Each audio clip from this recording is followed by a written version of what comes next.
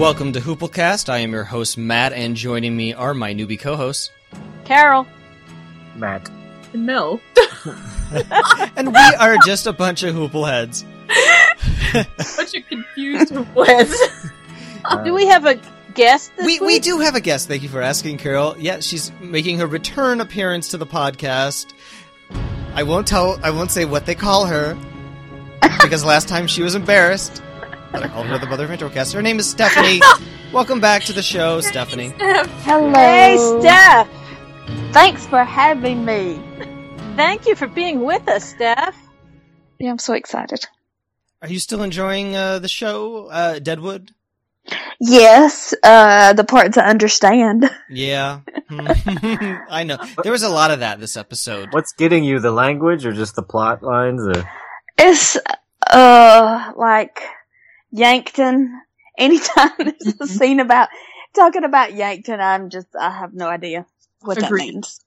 that means. That town name does sound like it should be some euphemism for something, but it's just the name of the town that. Well, you know what they do in Yankton, don't you?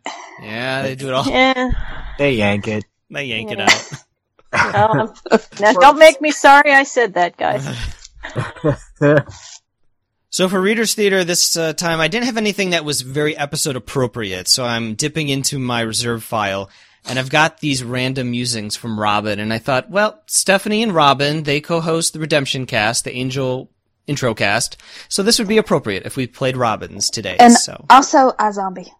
And iZombie. Yeah, when's that coming back? Tuesday. That's Or possibly last Tuesday. okay. Whenever really this is released. Oh, okay. So the 7th? Is that the 7th? No, today is what's today? Today's the 4th? 3rd? Uh-huh. So, yeah, the 6th. 5th? 6th? 6th, Okay. Tuesday. 6th. Okay. I still haven't watched the finale to iZombie. Or the finale to Daredevil. When it comes to season finales, sometimes I don't watch them because I don't want to live with the cliffhanger for a year. So I hold off on that episode until like right before the shows come back. But now the penultimate episode is a cliffhanger. For which? For you. Oh. Now you're hanging on whatever happened in the But the not last much ever episode. really happens in the penultimate episode. Sometimes it does. Sometimes there's no cliffhanger in a season finale as well. Unless you're Game of Thrones and then episode 9's your big one, but... Yeah. I've gotten to the point where some of the cable shows that are like, some of them are 10 episodes and some of them are 12 and some of them are 8. I'm never quite sure when they're going to end, and I think it was Mr. Robot. It turned out to be the second to last episode of the season, and I thought it was the last episode, so I was just like, oh, okay, that, interesting ending. Then I found out, no, there's another one. So. Yeah, because they skipped a week because of a shooting. Right. Yep. Right, I'm gonna play Robin's Reader's Theater Random Musings from 1878 and 1882. Recorded this way back then? Okay, smart Matt. Robin's a vampire. The following news items appeared in the Black Hills Daily Times, April 25th, 1878, and April 20th, 1882. Our school begins next Tuesday. The day is set for a public and competitive examination of teachers. How is that? It looks as though the teacher was first selected and examined afterwards. Mr. Dolph Edwards of the Central School is the coming teacher for our school.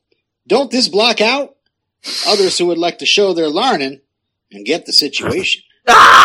Eastern parties returned from Bear Butte's Silver Camp yesterday, highly pleased with the lay cut. They have been looking around the camp in view of erecting leaching works similar to those that have been established in many parts of Utah. We can see no reason why these works could not be erected in this camp, and if a success, the dollar of our daddies will be as plenty in the hills as the festive grasshopper is in Nebraska. The Telegraph yesterday failed to furnish the Times' usual specials from Red Cloud and Hat Creek of passengers to arrive. Hence the pioneers' hands are clean for at least one day of stealing. Tramps are using the open lobby of our post office for a sleeping apartment. Economy is an income. Did you ever think of that? Oh, Recent frequent rains have brightened up the landscapes very nicely in the foothills. This guy drunk? The youngsters are afflicted with the stilts craze just at present, and stalks around on poles all the way from 1 to 4 feet above ground. They take particular delight in wading through the mud. The deeper the better. Occasionally, one loses his balance and gets off the perch, rather sudden for comfort, but it seems to act as an encouragement to others to wade all the deeper. For the benefit of the Tribune, we will state the fever is not catching. Last night wasn't often for meetings. The dampness in the air must have also acted as a damper on mankind, judging from the way everybody turned off. During a lull in business yesterday afternoon, John Gaston raked in the nickels by carrying pedestrians across Main Street opposite his office. He did quite a little business. Zips for boots and shoes! The recent rain and snowstorm was of 25 hours duration. The amount of water which fell was 6 inches. The storm before furnished 1.52 inches of water, making a total of 3.08 inches of water fallen. Zips for boots and shoes! C.C. Filer, against whom several judgments were rendered in a district court, took occasion to skip out about sometime between Tuesday night and Wednesday morning. His absence would not be felt so severely had he not taken along several head of horses on which claims are resting. Deputy Sheriff Bell was making preparations to go after him last night. Miss Ann Muir of Golden Gate has our thanks for some excellent music rendered via telephone last night. Such treats are enough to almost cause us to forget to cuss the printer and upset our paste pot in the ecstasies of our delights. Wow. For the benefit of other accommodating ladies owning pianos, we will here announce that we remain in the office until 2 or 3 o'clock a.m. Good looks, not absolutely requisite. Oh, good grief. oh. Wow. Whoa. Podcast listeners, we read the Reader's Theater along as it plays, and I could have sworn it said that this guy was making money carrying pedophiles across the street. Help me escape, they're after me. And the title of one of these was Stilts Craze Afflicting Youngsters. They Love Mud. That doesn't make sense. It's just like all these random little mini articles just gives me such a weird portrait of Deadwood. I feel like the person writing all these articles was probably high on acid. Yeah. Because it's just randomly, like, you know, And the people on stilts, people getting carried. If the kids love mud, why would they be on stilts? Exactly. They could be farther away from the mud. It makes no sense. Well, also, did anybody notice that? Am I the only one that thought that inches of rain, just simple addition, didn't make any sense at all? It said I didn't keep track. the amount of water which fell was 6 inches. The storm before finished 1.52 inches of water, making a total of 3.08 inches of water. 6 plus 1 equals 3. Everyone knows that. 6 plus 1.5 equals 3. Maybe they mean that there's 3 inches of water in the thoroughfare, and some of it's sort of No, been it says absorbed. 3 inches of water fallen. Oh, that's right. Huh. I don't know. That is strange. I don't know. I'm looking at that and I'm like, huh? What? But then zips for boots and shoes. That made it all. That's that guy's particular form of Tourette's. It's like a little ad within the musings Right. that it just repeats. I And figured. yeah, it's a little kooky. On late cable TV, every so often, they'll have the same commercial like 2 or even 3 times in a row. Just, That's a bad commercial, though. I have no idea who's selling the zips. No, I would think it's Zips is the store. Yeah, Zips is the place Oh, for the I boots thought- and the shoes. Go there. Yeah. Now. I Go thought, to Zips I thought it was for boots slang and for shoes. zippers. Oh. Or it could have been a man. I don't think had zippers been invented at this point? I'm not sure. Probably not. I'm trying to remember when zippers were invented. Bet you the guy that Last owned week. the store. Bet you the guy that owned the store was Zipperson. Yes, that's it. I want him to be called that. My friends call me Jim. 1851 was a patent for the automatic continuous clothing closure. I think it's a Canadian invention. I believe. Or at least invented by a Canadian, maybe living in the States. Maybe. Which seems to happen a lot. Mm. But the term zipper did not come into use until 1923 from the B.F. Goodrich Company. So they would not have called it zippers, even if it had existed back then. Oh. What would they have called it? Magic. They would have called it the automatic continuous clothing closure. Oh, okay. We need a better word for that. Or a clasp locker. Oh. There was also, according to this, was also known as a clasp locker. I like how some of these really don't make a lot of sense to us now. I don't know if they did back then, but others who would like to show their Larnin and get the situation. Why is he? Huh? What? Get the situation. Yeah, why do they say Larnin and Often they're trying to be funny. I sent another article to someone, and I think the word was cigars, but it's spelled cigars, because, cigars. Funny. last night was an often? Often. Yeah. Why do they write it out the way They're that trying people... to talk in the slang? Yeah. Exactly. They write like people talk. Yeah, Yeah. Don't do that. Well, go back in time and tell them that. I will. Borrow Robin's time machine and go back and tell them that.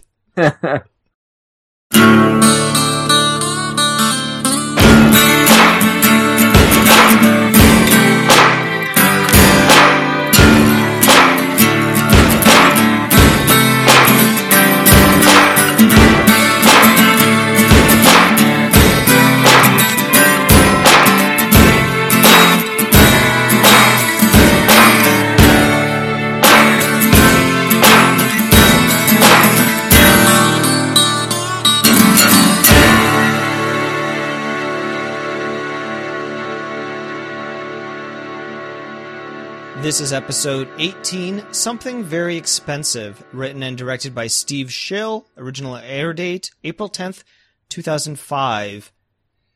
It is day. Doc says Al is much improved, a miracle, ready to meet the world. Johnny has a big smile on his face. He is elated. So is this the very next day? Or no? I think so. Okay. He is getting better pretty quick.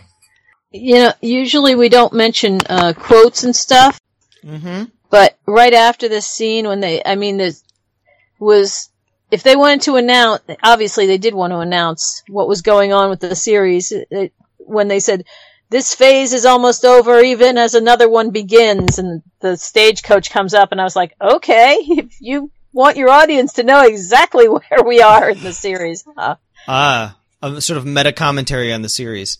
Yeah. And you know what? I'll skip ahead just a sec, but there's this scene where Sai is trying to explain to Khan and Leon about Merrick being a referee in a prize fight, and the guys go, what does that mean? We could say that, but what does it mean? And he's like, I don't even know. Sai says, I don't even know what it means. Is that a commentary on the fact that perhaps audiences are a little lost sometimes in the dialogue?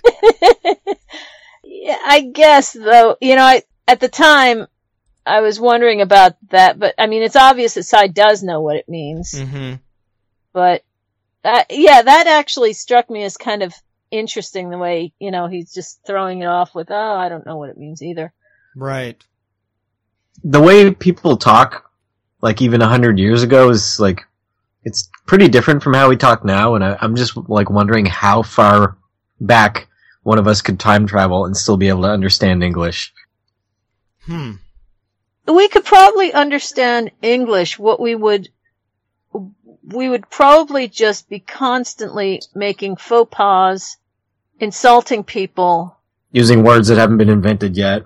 Or using words that meant something different at the time, because words change their meaning so quickly. Words that meant something even, in our grandparents' time, means something totally different now, much less a couple hundred years ago.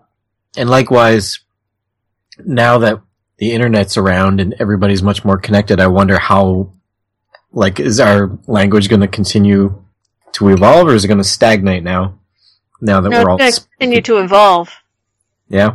Because if you look at it, internet slang and things like that are changing the language quickly. It will become probably more homogenous. That's what's been happening ever since mass communication. Accents are becoming less and less distinctive as we just become more homogenized that way. And regionalisms are becoming a little more homogenized. We've still got them. We always will. Cy wonders how much longer he needs to go against logic by buying these claims. Wolcott says this phase is nearly over. Another phase begins. A wagon of Cy's new employees rolls in. Yeah. Alma, with Ellsworth as her second, proposes she open a bank in Deadwood with Saul as chief officer. Saul attempts to decline, but she says, think of the good of the camp. Blah! And she ruins a bowl. So the news is going to spread now. Oh, yeah. That she's ruining bowls and pitchers? Yes. Everybody hide your kitchenware. Well, not everybody seems to be catching on that she's pregnant.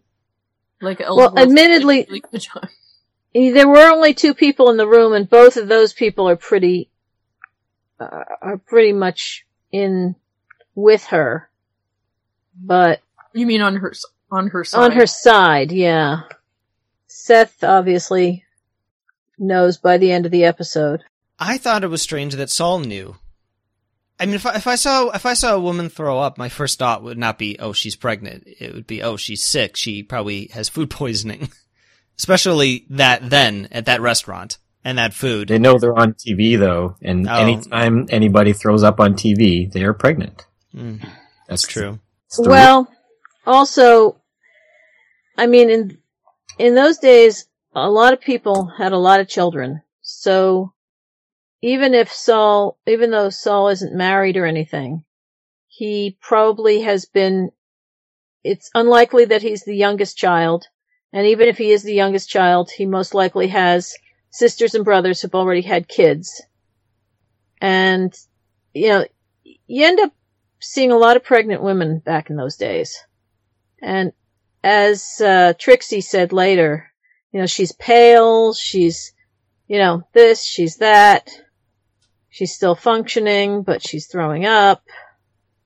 A lot of pregnant women, a lot of ruined pitchers. So, I didn't think it was too weird for them to figure it out. Ruined pitchers and now ruined bowls as well. It's a plague. In those days, I still think it took a whole lot more to ruin a pitcher. Just hide them from Richardson. I was not sorry to see him not there this time. Oh, Richardson. I'm gonna build an Alma out of pictures of Alma vomit. No. Oh my god! He makes a little Alma mold. Oh no. Oh, no. And he bakes it. Oh no. I wasn't as creeped out by Richardson as you guys were, because what other ladies are in the camp? She's special. Yeah, I wasn't creeped out by the fact that he was taken by her. I was just creeped out by the way he was expressing it. I think he's adorable. Okay. E.B. called him a beloved household pet, and I can totally see that. He seems neutered. He doesn't seem like a man to me, more like a mascot. Yeah. Which is mean. He is like a beloved dog that follows you around. Yeah. And the dog kind of gets in trouble and does stupid stuff, and you scold it, but it's still so, Yeah, he's basically Pluto to E.B.'s Mickey. I guess so, yes. Sure. Wu cuts open the cloth covering the wagon, and Chinese prostitutes reach through the bars. Wolcott predicts a confrontation between Wu and Lee. Doc, coming from the gem, looks at the wagon, then at Sai, then he puts his head down and he walks past. Just think it was rather kind to call them prostitutes as opposed to just slaves. As it's human trafficking. Which, of course, was not unusual at all at the time. Civil War had just happened. Oh, they're Sai's new employees. Yes. That's even kinder. Yes. New employee. Last episode, I repeatedly said that it was nice to finally get a racial perspective on the series, and I had completely forgotten this Chinese angle. Because in episode 10, Al faced that conundrum about the worth of the life of a Chinese courier compared to the lives of those two white dope fiends. Right. And there was the whole falling out of, well, if I kill a white man to appease a Chinese man, what does that say? So they have touched on race on this show before, and I had completely forgot about that. Yeah. And it looks like we're circling around to that again. Yeah. And even the Native Americans and stuff. True, yeah. Al gets an assist from Dan and Johnny with sitting upright in his chair. Half a cunt hair, perfect. That is such a gross saying.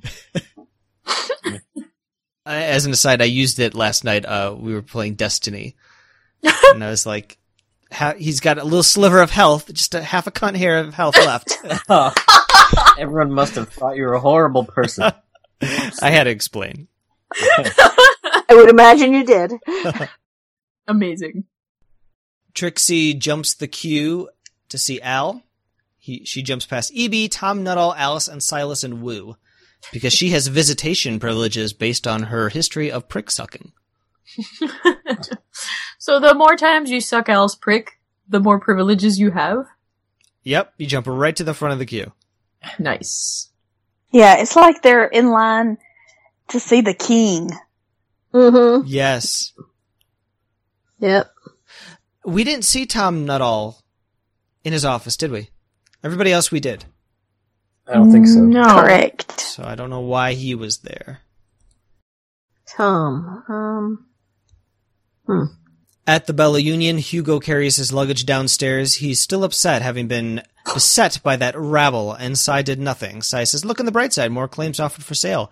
Prices pressed downward. Hugo declines a winding of his timepiece, but offers a parting shot at Wolcott. I find you the most severe disappointment of all. Okay, stop. Back it up. What? Stop, hammer time. Okay, this is Stephen Tobolowsky. Yes. Ready to Right. get out of town. Yeah. What is going on with his business? What do you mean? I don't understand. He came to do what? He came to, correct me if I'm wrong, he came to make matters worse as far as the rumors about the claims and make sure that people were afraid that their claims were not going to be upheld by the state and they were going to lose everything, or by the territory, I should say, by the government, and that they were going to lose everything and therefore they should sell them all to Sai. And who's he work for? Hearst. Wolcott and Sai work for Hearst. Commissioner Jerry, played by Stephen Tobolowsky, he works for Yankton. He's the county commissioner. But they're all in cahoots. But Hearst is pulling the strings of that. I mean, wasn't he the one that said, when they said about once the claims that are found to be invalid are auctioned off, they said something about, I assume your friends will get first bid, and he said after Mr. Hearst? Yes. His job is for the government, but yeah, he works for Mr. Hearst, too. So did Sai send for Hearst? No one sends for Hearst. Hearst is the big boss. Okay.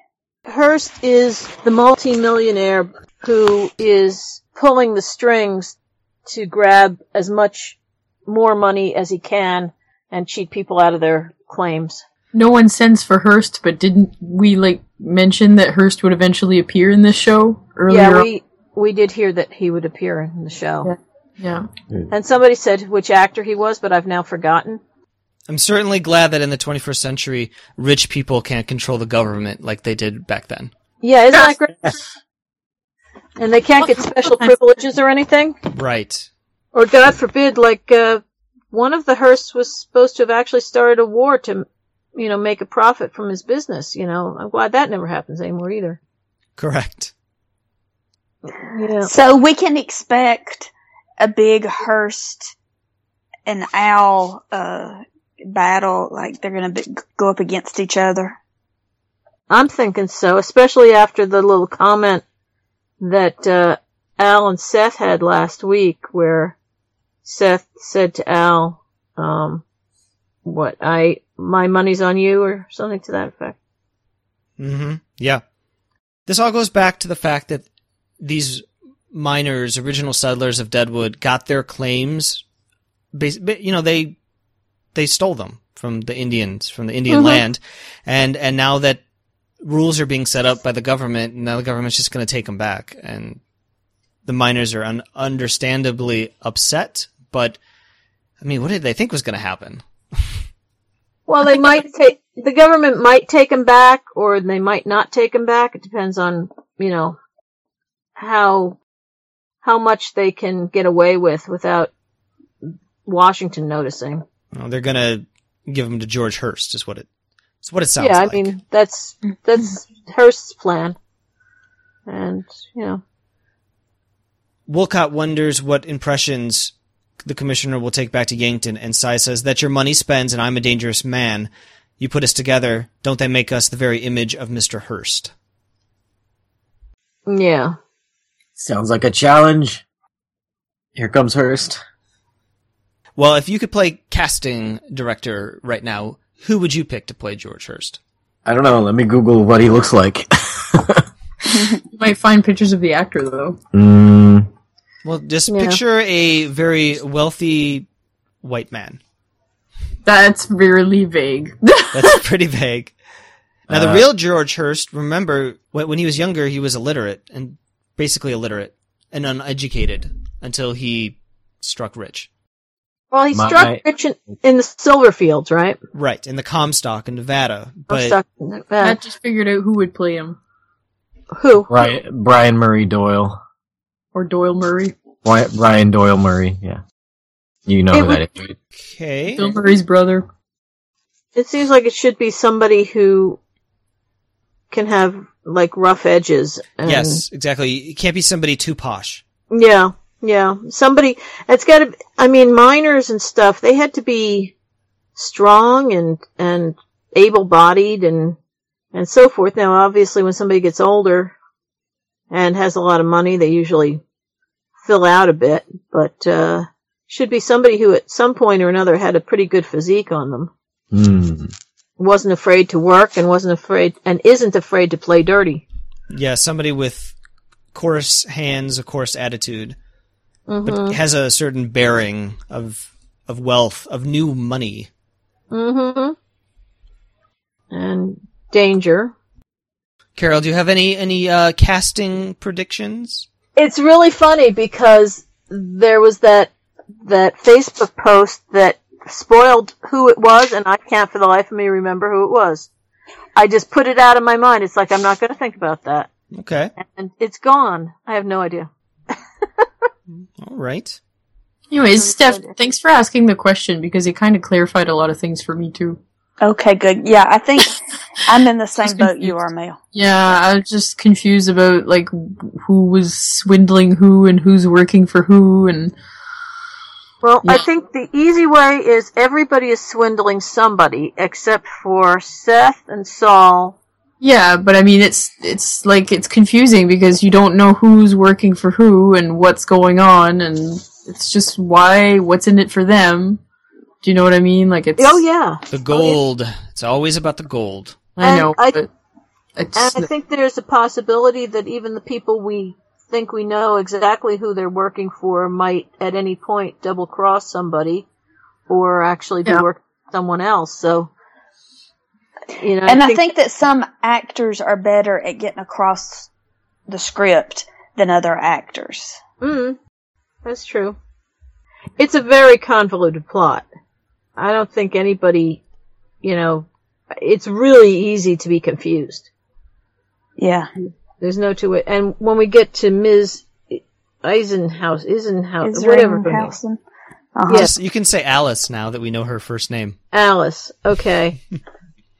That one, because I've been shooting theories out and everything, and while we were on our week break, I was driving home and I'm like, okay, now wait a minute. She's implicating Al, but that was one of the things when we were talking last week that bothered me, because Alma's father doesn't have any reason to want Al out of the way. So why implicate Al? Why not implicate Cy or somebody else, or Seth or whatever? And so I was thinking, maybe she actually works for Hearst or for Cy, because those two people are the ones who would benefit most by having both Alma and Al out of the way. Well, the thing about Alice is that she admits to Silas that she does not know exactly who hired her, but her guess is that it was Brom Garrett's family to pin the murder on Alma. Right, which is what I always thought. So we're gonna get to Alice in a second. Yeah, sorry. Let's go back to the gem. Trixie tells Al that Saul met with Alma this morning about opening a bank. Also, he's teaching her to do accounts, which is like currency to them.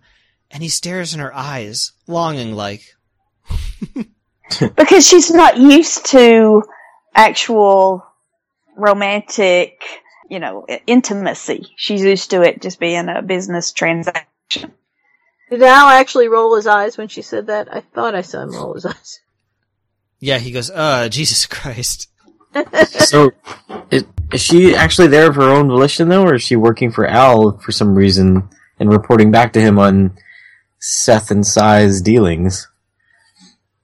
I thought this was completely like her own thing. I don't think she can't help herself. I think her automatic impulse is to go back to Al.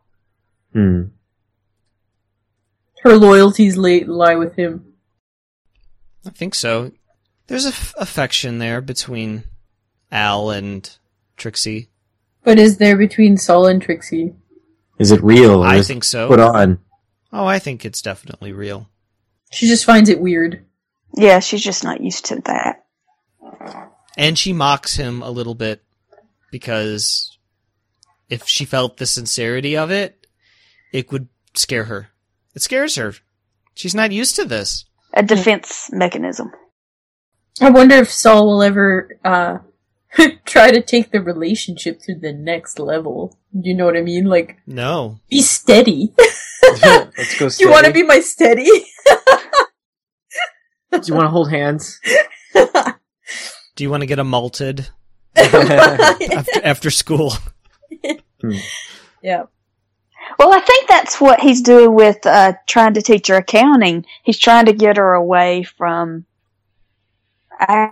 prostituting. Yeah, well, he's always kind of trying to discourage that behavior anyways. Yeah. And Al says, good for you. It's basically his attitude. Yeah, that was surprising. I like this. I like that they're kind of friends. Yeah.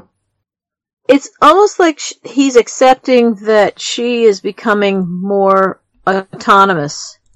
And she's not autonomous. She's still reporting to him, but that she's becoming more autonomous. She's also showing him that she's willing to help out in the business, which he probably likes. The difference between her and Al's relationship and Joni and Cy's is a nice contrast. Merrick welcomes a lady off the stagecoach, Mary Stokes. She's arrived to edify the camp's children.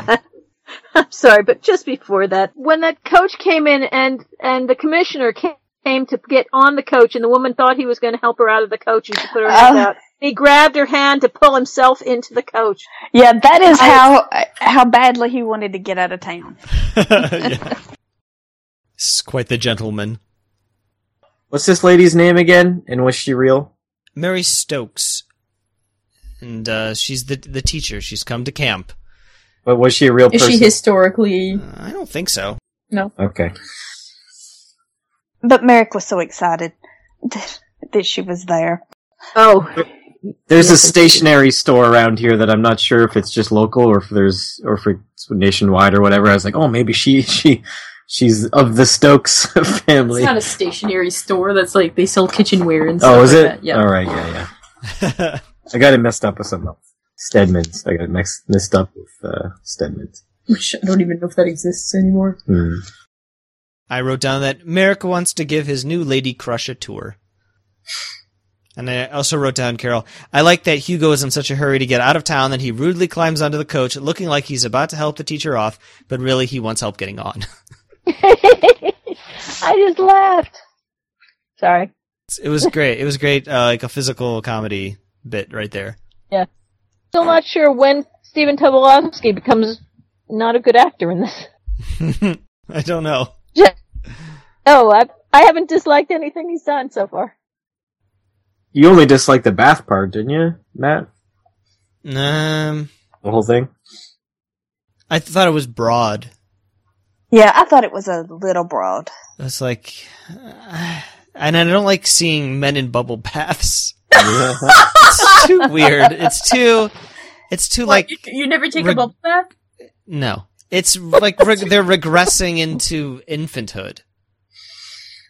And I don't like that. I'm just picturing like those I'm gonna like cancel my plans for later tonight. like a rubber ducky and like those wax crayons that used to draw on the tub wall. Ducky, you're the one. little plastic toys just floating around in there. A water gun. It was just a little weird and off-putting to me. But I can't put that on the actor. I'm sure it was either in the script or a director's decision. Okay, you're going to be in the bathtub for this scene. Why is it okay for a woman to take a bubble bath but not for a man? I don't understand. Because it wasn't a bath so much as a bath time experience. It's the experience you hate. It's not the bubbles. It was right. It wasn't a I'm getting clean. It was a wee. Yeah, splashy splash splash. So if a woman was like wee in the tub, you'd be like, ugh. Yeah, probably. Yeah. And then he got his watch wound. Yes. It was putting those two together. It's one way of putting it. So, let me get this straight. Okay. You object to men bubble baths for... Now he objects to all bubble baths for fun. for leisure. Grown ass adults. Yeah. Just like if you have fun in a bubble bath, it's not allowed. Like, I don't need to see it. Yeah. It's a little creepy. Yeah. Like, act your age is all. Like, grow up. It's a weird fetish thing that I'm not super keen on, but I can't lay that at Stephen Tobolowsky's feet. I'm sure that's not his decision to do that. But so I don't know. I didn't really like that scene. I mean, it was appropriate for his character being kind of a two-face, but it's still off-putting. Anyway. Ellsworth comes to Trixie at the meeting with Mr. Starr. Mrs. Garrett was all like, blah. She says, because you knocked her up. No, I didn't. Well, I know you didn't. But would you do the right thing in this situation? What's the situation? Alma wanting a baby, but wanting to spare the Combs author's woman and son the humiliation. Don't get fucking coy with me. Would you marry her? Matt was so confused during this whole scene. It was just like Ellsworth. It was hilarious. I was like, what the fuck is wrong with you? How do you not get this? Sorry. It's weird that you got this part, but not some of the other things, because I found this is just as filled with riddles and misdirection, and... It's completely clear to me. No. Yes, it is! It was clear what she was doing to me. Well, she was trying to say something indirectly, and she was talking around in circles, but I think it was because we kind of expected the story to go in that. It was easy to see where the story might go, that Alma needs a husband. Well, yeah, I already predicted that pretty much last episode that that's what would happen. Or I said that I was wondering about whether someone would make her a respectable woman or not. Podcast listeners, if you're not aware, Matt and Mel did a commentary track for this episode. And listening to the track and hearing Matt go, I don't know what's happening. And Mel saying, you don't? It's completely obvious. It was very funny. That's okay. It's fine. Because, yes, I do get confused by other things. So we all have our moments. That was the one moment where you had it over me. Yes! You just rubbing my face I'm in it. finally smart. I've finally broken free of my hoople head shackles. Well, at least for a moment. Oh, I know. Carol, did you immediately know what Trixie was up to? Yeah. It's just Matt then who didn't follow. Oh.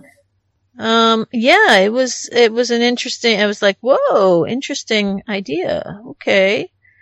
And, I had a feeling that, she was doing this on her own and Alma wouldn't know anything about it. And so when she basically said that at the end, I was like, yeah, okay, that totally makes sense. How can you set this whole thing up and ask this of him without involving Alma? Well, she said she'd work on her after. But she needs to know if he'd be willing to do it first before she proposes the idea to her. Because then she can say, well, he's willing. He's willing to help you out here. Because that would make her more receptive. Matchmaker, make me. Trixie, I feel like that would make her more receptive to the idea of marrying Ellsworth if she knows that he's up for it. Yeah, Trixie is a practical woman. She's been around the world, not around the world like physically, but she's been in the world for a long time and she's dealt with the world a long time. Alma, as much as she was raised in, the society that is telling her that she shouldn't be doing any of the stuff she's doing, she hasn't had to deal with consequences and stuff in the same way that, Trixie's had her eyes open for a long time. What would be the consequences of Alma having a baby without being married? Just not being a respectable woman. People looking Who down cares? at her. She's rich. I know, but that wasn't really the thrust of Trixie's argument. The argument was... No, it wasn't. If Alma has this baby, everyone's going to know it's Seth's. That's going to humiliate Martha and that fucking little boy. Yeah. And it's going to make life for Alma more difficult. It's going to make life for Seth more difficult. For them to live around each other. Yeah, it's just going to be even more awkward. Yeah, and it's just going to stay that way forever. It's just going to be there. Alma has another option. She can certainly leave the camp. Just leave Ellsworth in charge of her mining operations. She can get her check sent to her through the mail, and then she can raise the child away from Martha and William. If marrying Ellsworth is too outrageous an idea. Yeah. I don't think it is. I think Ellsworth is a great choice. Catch. Ellsworth's great, but Alma may want love too. If she marries Ellsworth, she can stay in the camp, but she may not have love. Whereas if she left, maybe she could meet somebody. Well, she can get divorced later on. They did have divorce. Okay. It wasn't considered respectable, but it was certainly a lot more respectable than having a child without being married. And technically, she could go out of camp, be gone for a year, come back and say she adopted another child. But Alma doesn't want to do that at this point. She's building a home. She could give the child to another couple in town and then visit it periodically like Lady Edith does on Downton Abbey. Aww. But she wants a child. Yeah, it's true. Well, she's got the squarehead girl. Sophia. Crevlorn Swath. Yeah. But she wants a child of her children. own. Yeah, but Sophia's kind of a dud with that bad hair. She's kind of a dud as a character. Like they never have any stories about her. Like she's. What would a Sophia plotline be?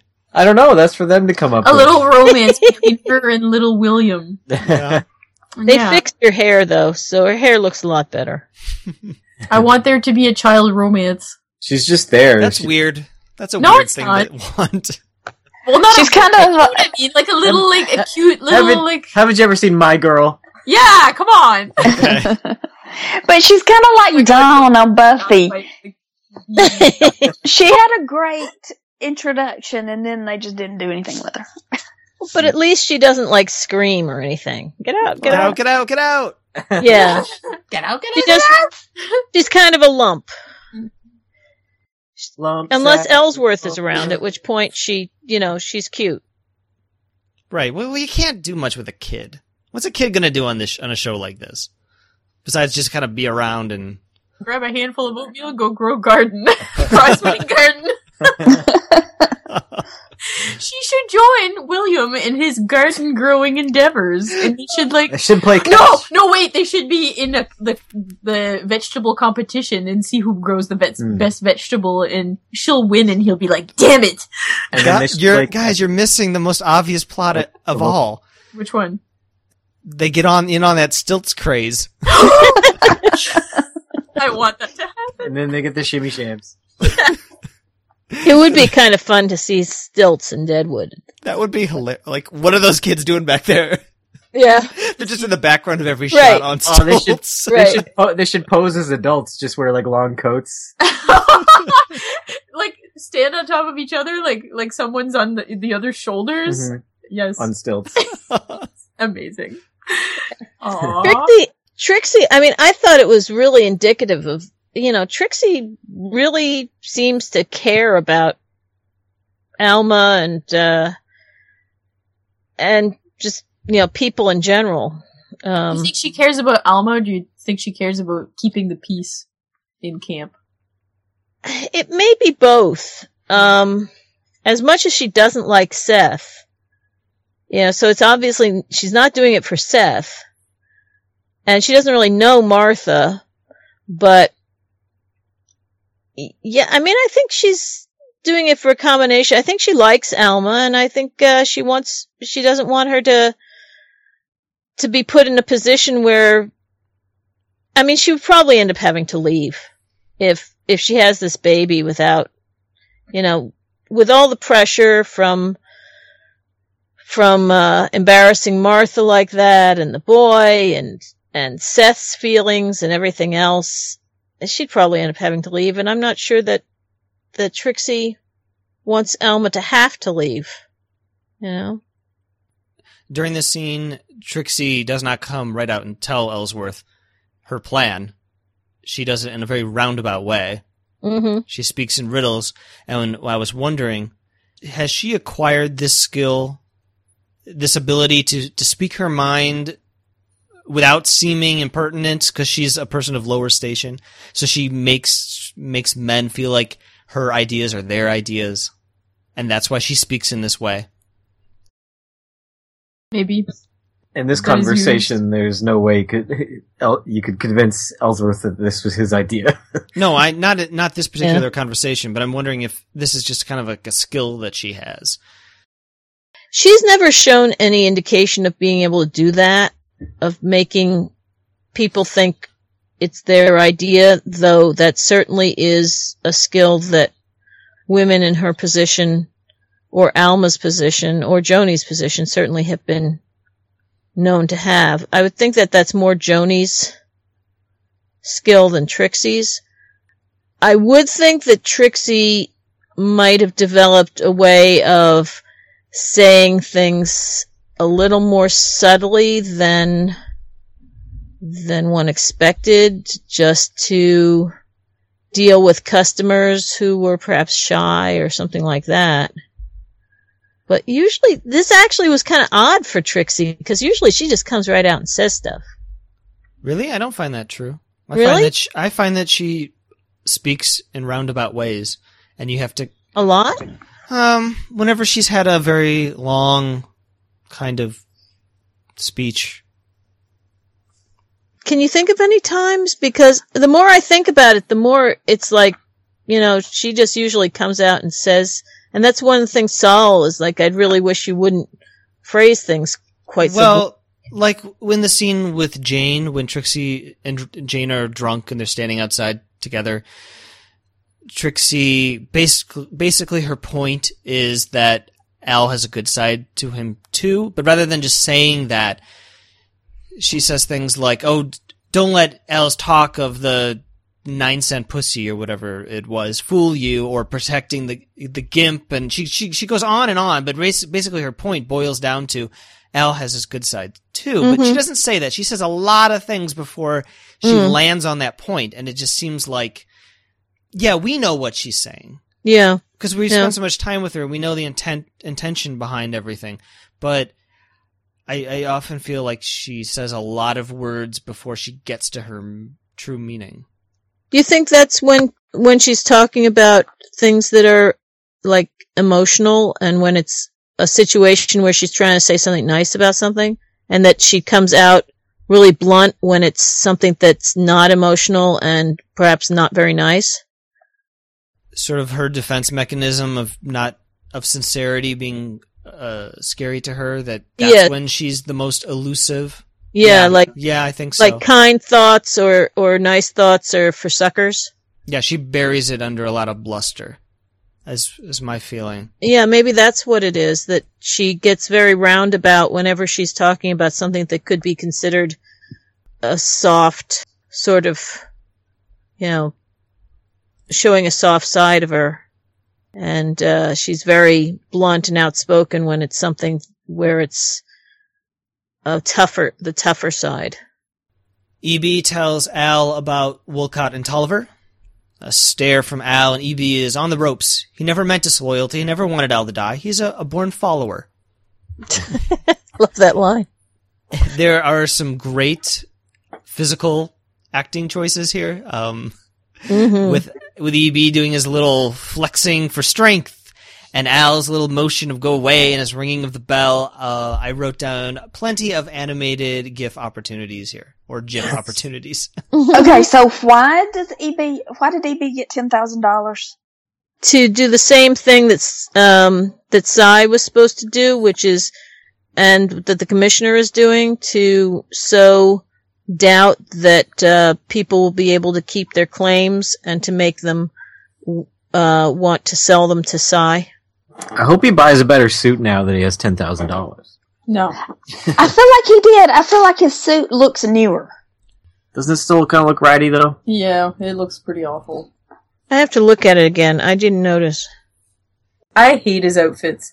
He always looks like he washed his darks with his lights. So it's just got that weird tinge of grossness to it, like a beige tinge. It's disgusting. But the costumes are so beautiful on this show. I was watching Hell on Wheels the other day, and their costumes are like so cheap compared to these. And it's about the same time, these costumes. Oh, you were talking last episode about being an Emmy award-winning episode. Did this show win Emmys for costumes? Costumes? I don't know. They really were very character specific. I really do appreciate that about the costumes. I mean, Alma's red dress that she had on in that first scene. One thing about Hell on Wheels is that they are outside a lot and doing a lot of like manual labor things, whereas on this, our main characters are mostly indoor people. Maybe. I don't know. I'm looking at a picture of EB right now. His vest or sport coat, jacket coat, whatever you call it, is very shiny and new looking. And then he's wearing a kind of yellow buttoned up shirt with a lot of frills at the neck.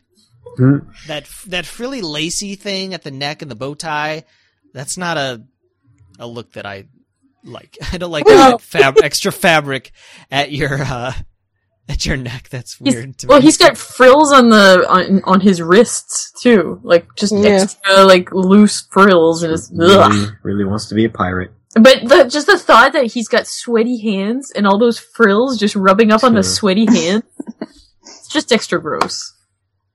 He needs to have his, sleeves rolled up. His frills rolled up into his sleeves, and then his sleeves rolled up to his elbows. Well, it makes me think that the 70s kind of stole their look from the 1890s or whatever that was.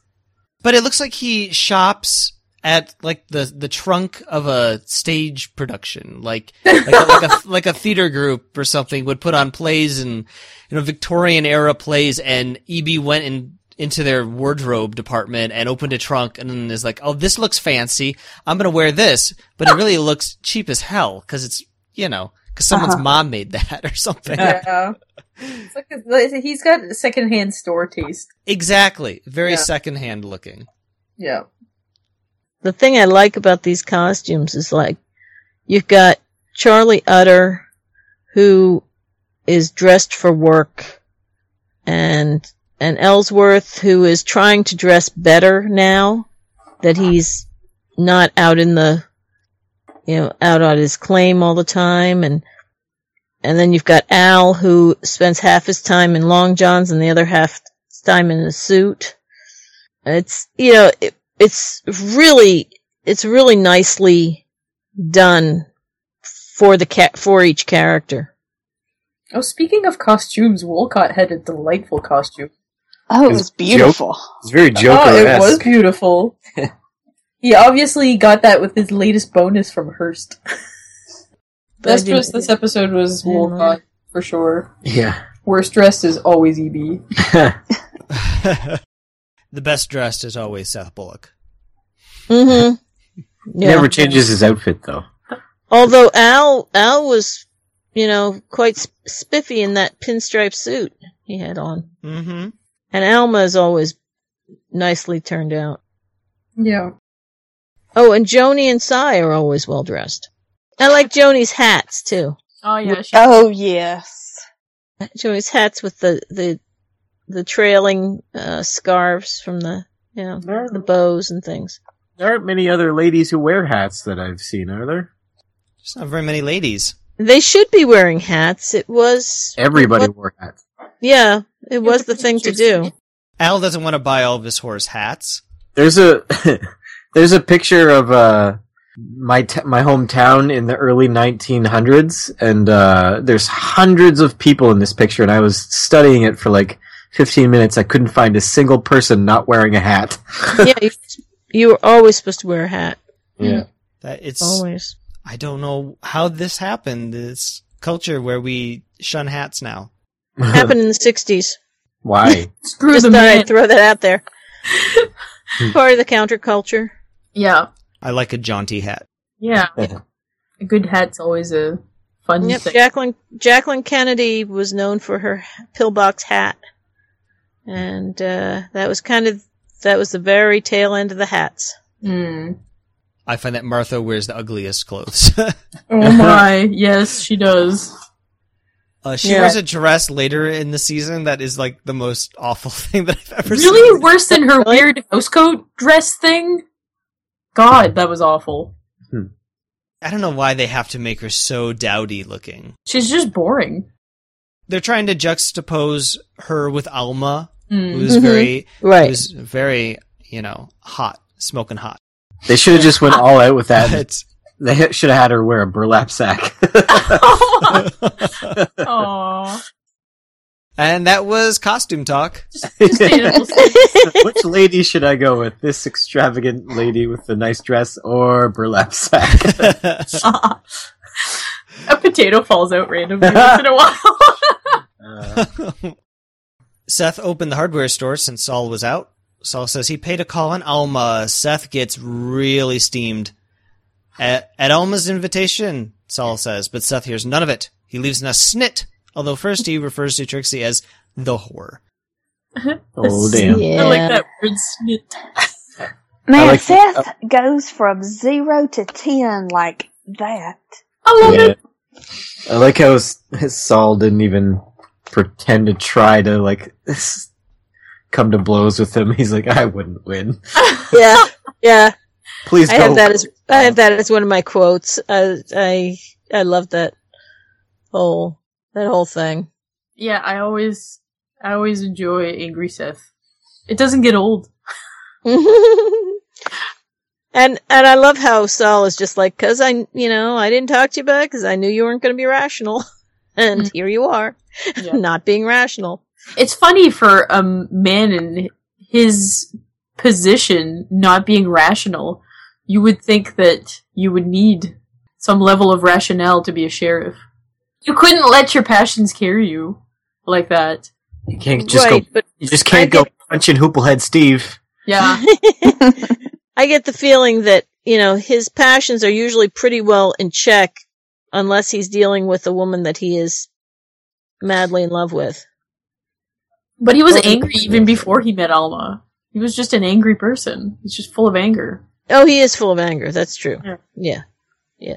But he still had it pretty well under control until he met Alma. Well, Seth also says, I don't give a fuck who invited who. I'm pretty sure he should have said who invited whom. Whoops. Being that who is the subject and whom is the direct object. You're absolutely correct. So it makes me like Seth a little bit less. So why don't you write a letter to, Timothy Oliphant? or to the writer. Steve Schill? Tell him all about your Larnin. Let them know that they have, put a chink in Seth's armor for you, and you may never be able to appreciate him the way you did before. He's dead to me now. Yeah. I'm very sorry for you. Okay. I'm sensing a little bit of sarcasm, but... What, who, me? Mm-hmm. Alice speaks to Al. In Alma's opium stupor, she has admitted to using Alice, her instrument, to murder Brahm. Al asks, who do you work for? She gets cagey. People of means. He pegs her as a Pinkerton agent, hired by Brahm's family. She offers him $50,000, and not a cut of it will go to his subordinates. Her pockets will compensate Silas. Nothing deducted on account of the pussy. That was free gratis. Al wants to take the day to think about her offer. Yeah, so I'm trying to think back.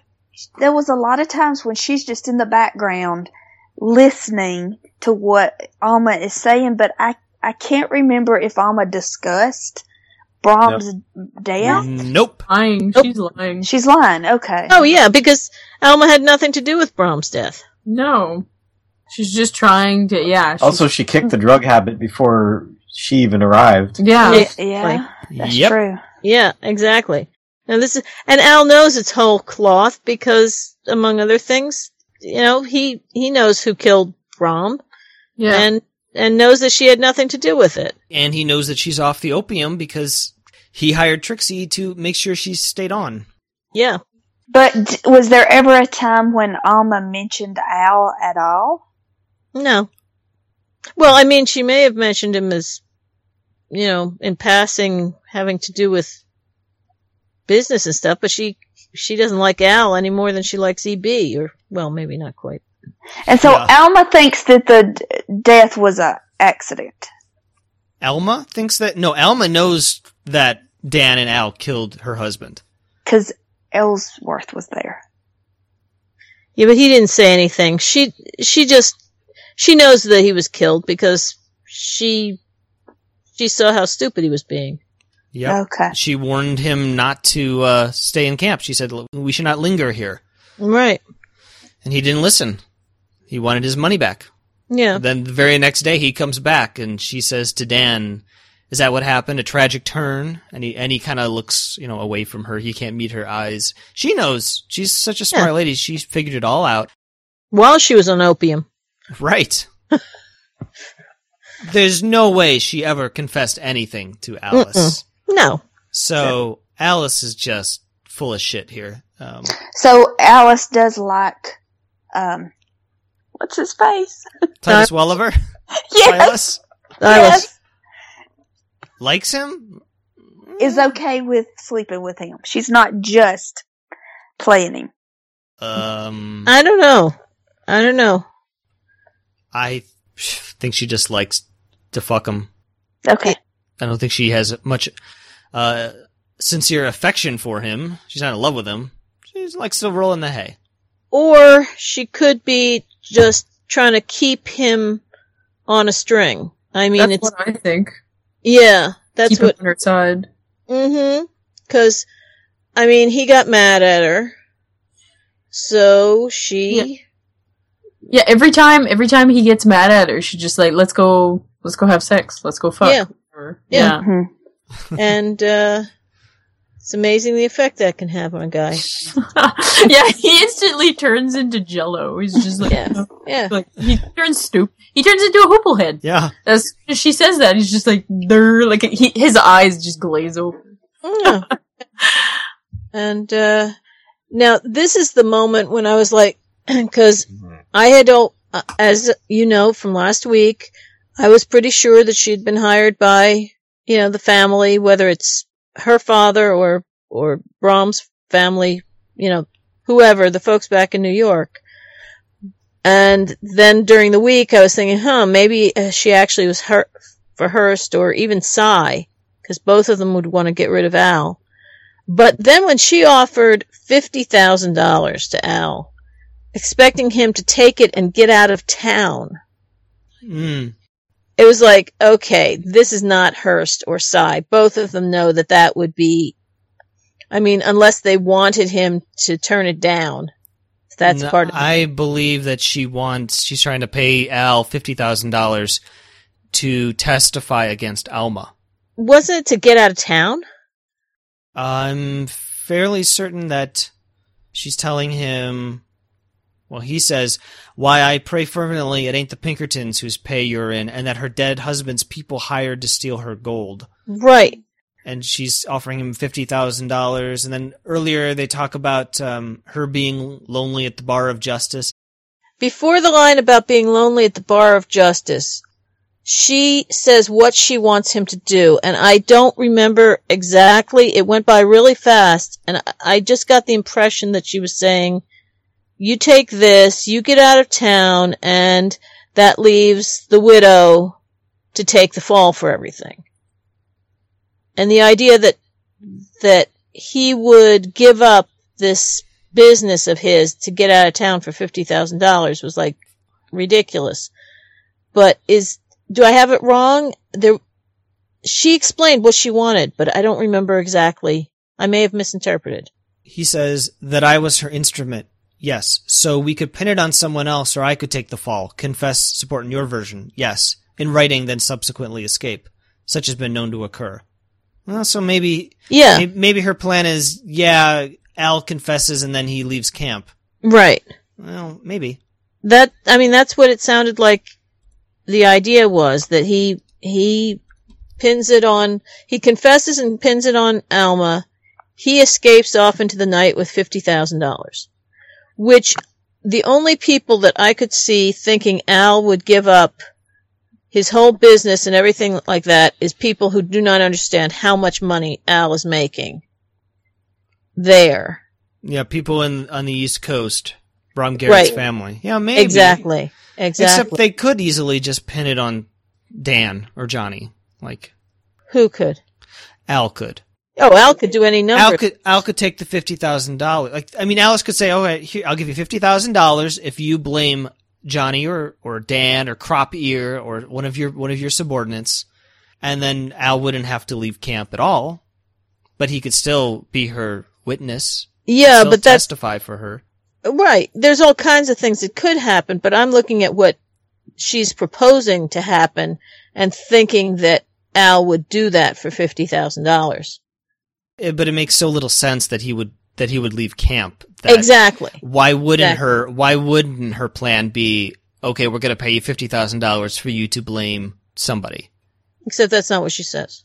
No, it kind of isn't. So that indicates to me that whoever put this plan together has no real understanding of Deadwood. Yeah, it sounds like it. And that would not be Hearst and that would not be Cy. So that leaves the East Coast people. I think it's Bram Garrett's family, because that's what Al says. Mm-hmm. That's Al's theory. That's Alice's theory. No one actually says who it is. Yeah. But since you've got two different parties, both theorizing that it's the Garrett family, yeah, I think that's who we're going to probably go with until we hear otherwise. I hear no mention of Alma's father in any of this. So no, but and Al is usually right. And Al's usually right. Yeah, Al is usually right. So Silas is angry with Alice about the situation that she's put him in, but if he has any questions, come upstairs and fuck. I'll answer all of them. Steve takes a drink at the number 10. Seth walks in. He warns Steve, sucks to be you, but no one of any color is going to be murdered in this camp, so deal with it or get the fuck out. Punch. Steve whines and Seth slugs him. You can't just do that. He just did. He can't. Well, that's what one of the barflies says. This guy's name is Rutherford, according to the IMDb. Oh, yeah? And Rutherford is played by Deadwood writer-producer Ted Mann. Uh-huh. Also a producer on Millennium, too. Writer-producer on first season of Millennium. Ted Mann plays the barfly Rutherford, and that's probably why his performance here is kind of wooden. It's 'cause he's not an actor. That's funny. But Rutherford says, well, you don't have to take that abuse from the sheriff. And Steve says, you're right. I'm going to go carve on Bullock's horse. Hey, dude, I just fucked your horse. And before I fuck your horse, I will have fucked that horse. And after Steve leaves, Tom Nuttall suggests that Rutherford take up whittling as a hobby, as an alternative to shit mingling. That is probably the worst idea anybody's ever come up with. To say, oh, man, I gotta tell him that I fucked his horse. Duh! It's a drunken idea. It's so stupid. It's pretty dumb. I mean, is that like, that's like a, I don't know, like a masculine thing, like, like, I don't know, I can't say it's like a man thing, but like, to demasculinize, is that a word? Masculate, that's the word. So that's to demasculate Seth for giving him a hard time? I don't know. Weird. Yeah, I mean, it was weird. All the time when he was talking about that, I was like, okay, so this is, in any other situation, it would have been, I'm going to do something nasty to a woman in your life, and that will, but so taking it down 3 pegs, it's like, no, I'll do something nasty to your horse. It's so weird. I'm going to show you by fucking your horse. You realize that doesn't reflect very well on you, right? Because you just committed an act of bestiality, but okay. Yeah, the whole thing was so weird. It was very strange. Disturbing. There was this character of Rutherford. I don't know. I guess this kind of person exists in real life. Mm-hmm. A person who just kind of hangs around drunk people and encourages them to do awful things just to see what happens. Mm-hmm. Yep. I just have a note here, something like, who's the troublemaker that's urging on the loudmouth? I couldn't remember Steve's name. Cy is disturbed by Wolcott's smart alecky attitude. He hears Wolcott has a tendency to ride girls off a cliff, a dangerous habit to indulge if not among friends. Are you my friend, Mr. Tolliver? Cy says he's past surprise, and he would never jeopardize a handsome income. Wolcott replies, only stupid men are past surprise, and Hearst already knows of my inclinations. You suck at blackmail, Tolliver. You are a man past your prime. During this last transitional period, be a good man, stay out of the way.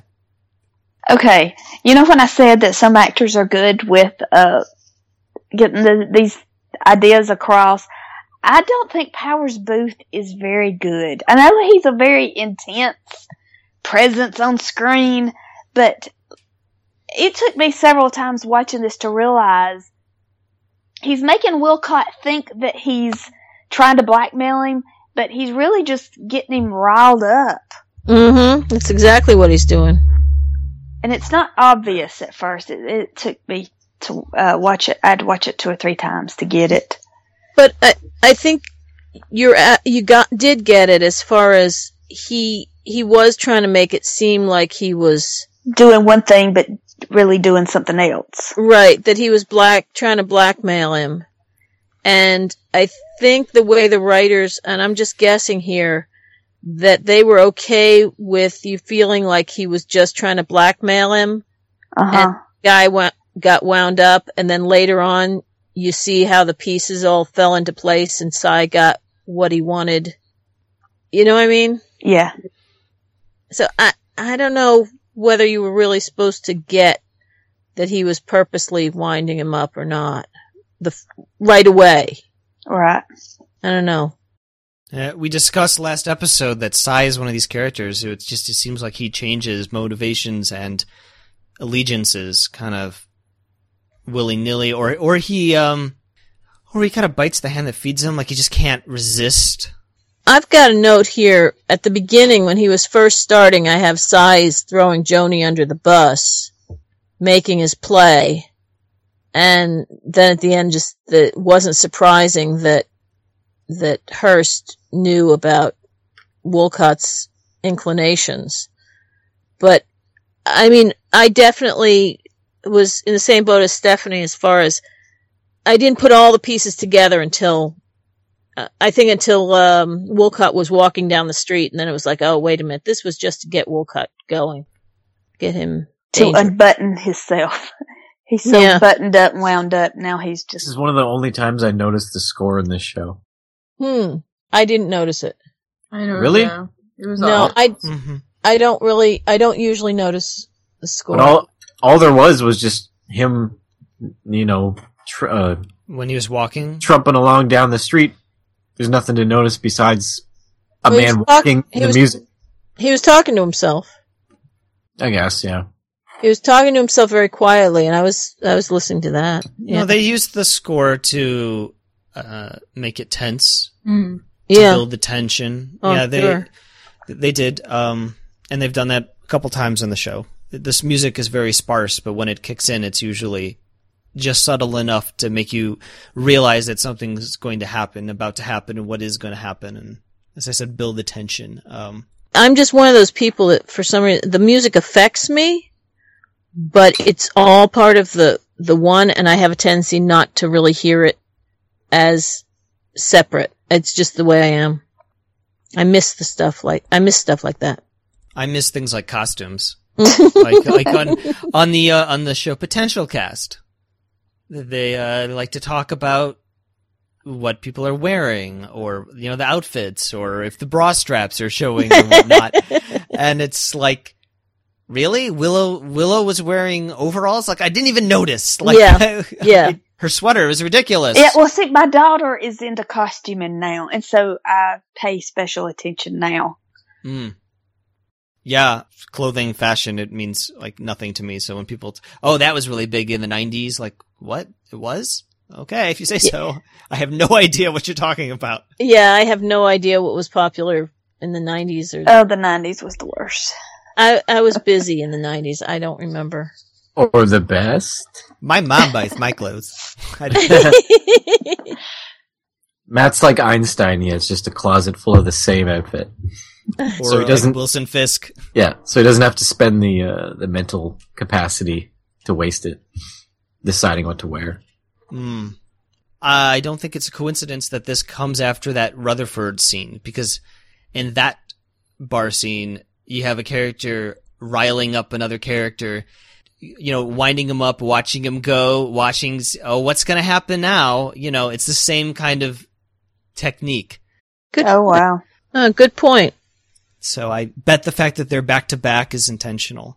Yeah, I bet you're right. Alice was piloting a steamboat at the time Alma placed adverts for a tutor. That sounds like a lie. That was pretty cute. Alice wasn't told who hired her, but it would make sense that it was the dead husband's parents. Silas asks if she sent miners up the scaffold in Pennsylvania.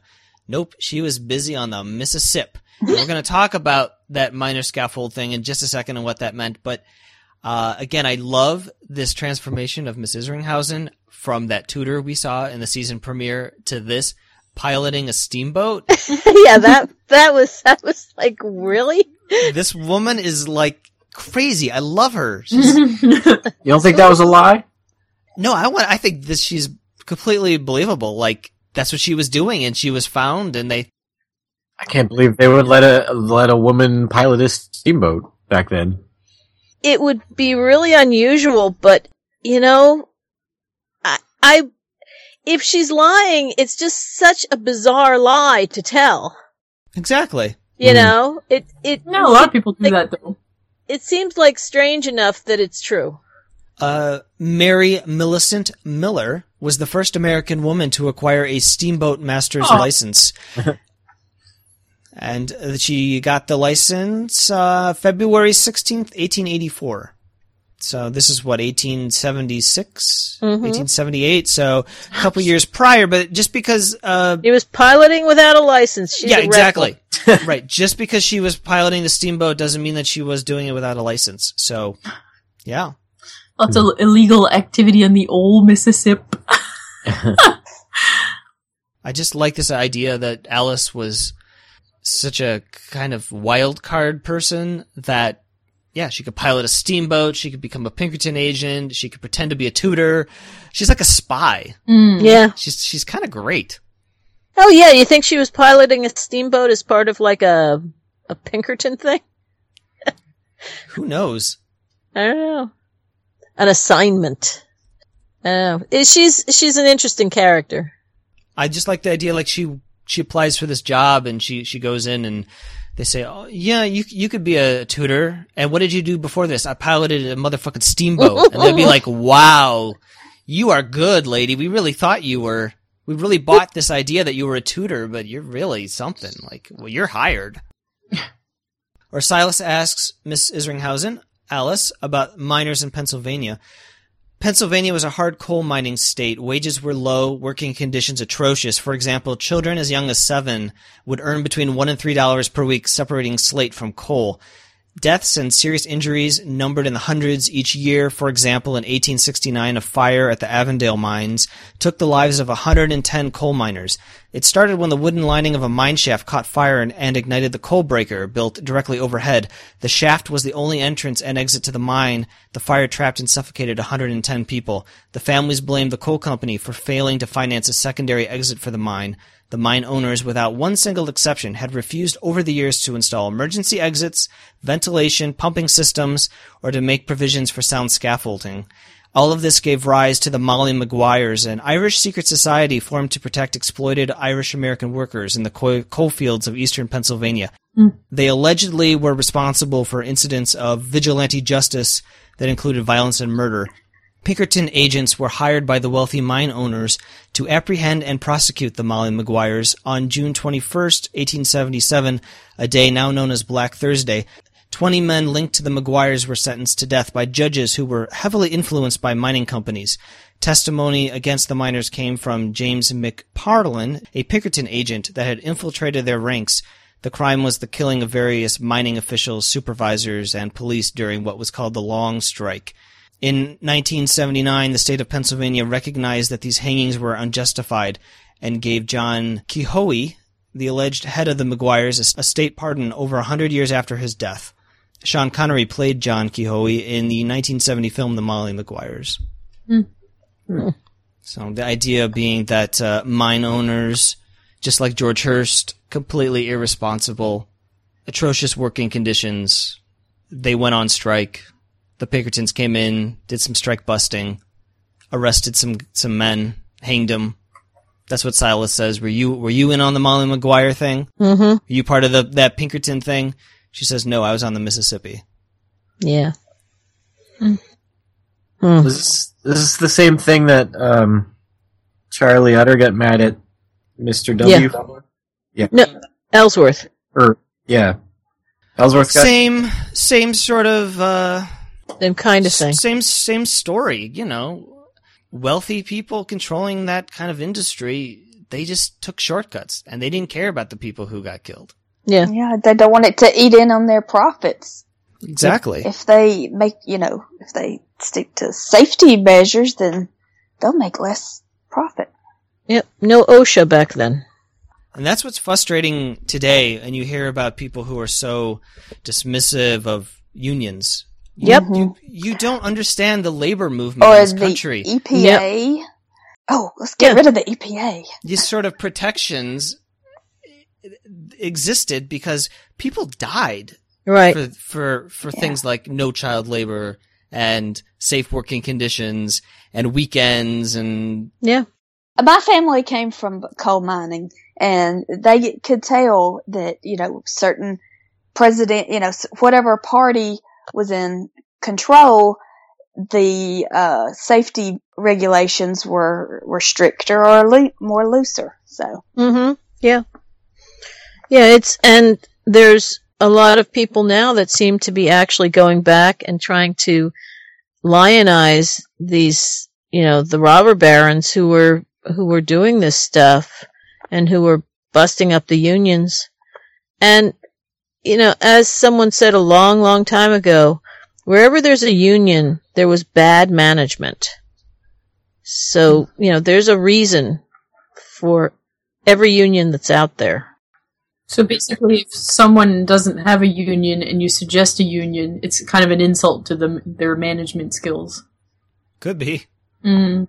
The one thing I'll point out here, I've worked in horrendous conditions that were non-union and so much better conditions that were union, but then I worked in human resources for a large corporation for a very long time, and one of the things that I watched happening was salaried employees having their retirement benefits cut after they had retired, when they had been promised these benefits, and in some cases had given up money for these benefits.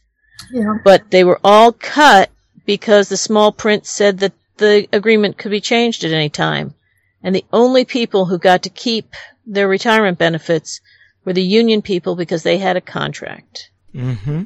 And so a lot of the people who were, salaried and very anti-union, in the end, they got, to put it bluntly, they got screwed.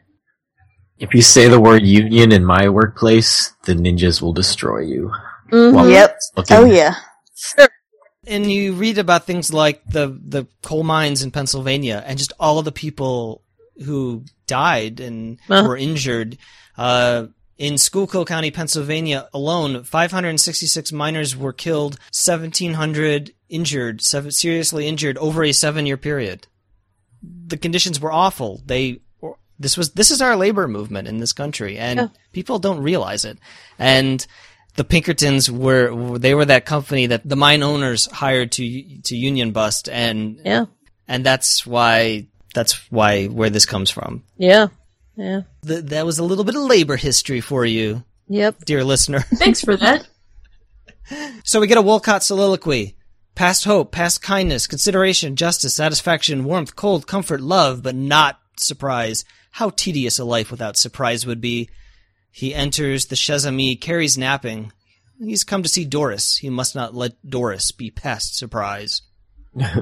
Matt did not know who was Carrie and who was Doris. Nope. Blondes look alike to Matt.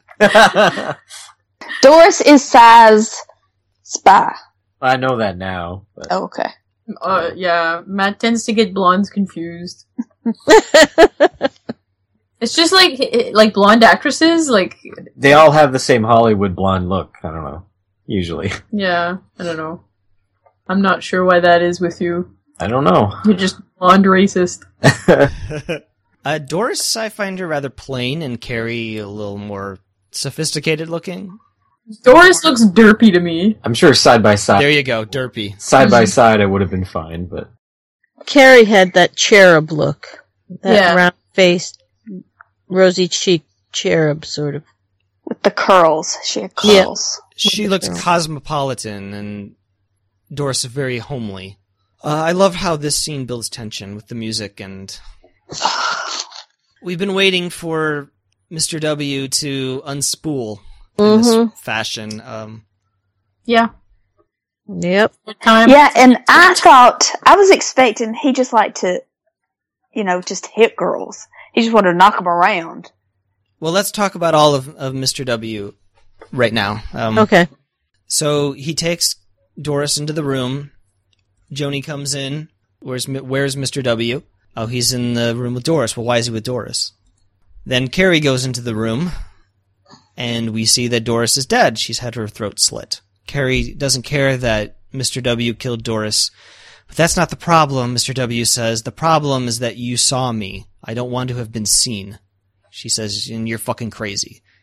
He slits her throat. Now, there are 2 dead whores. But first she asked him to make it to where it didn't hurt.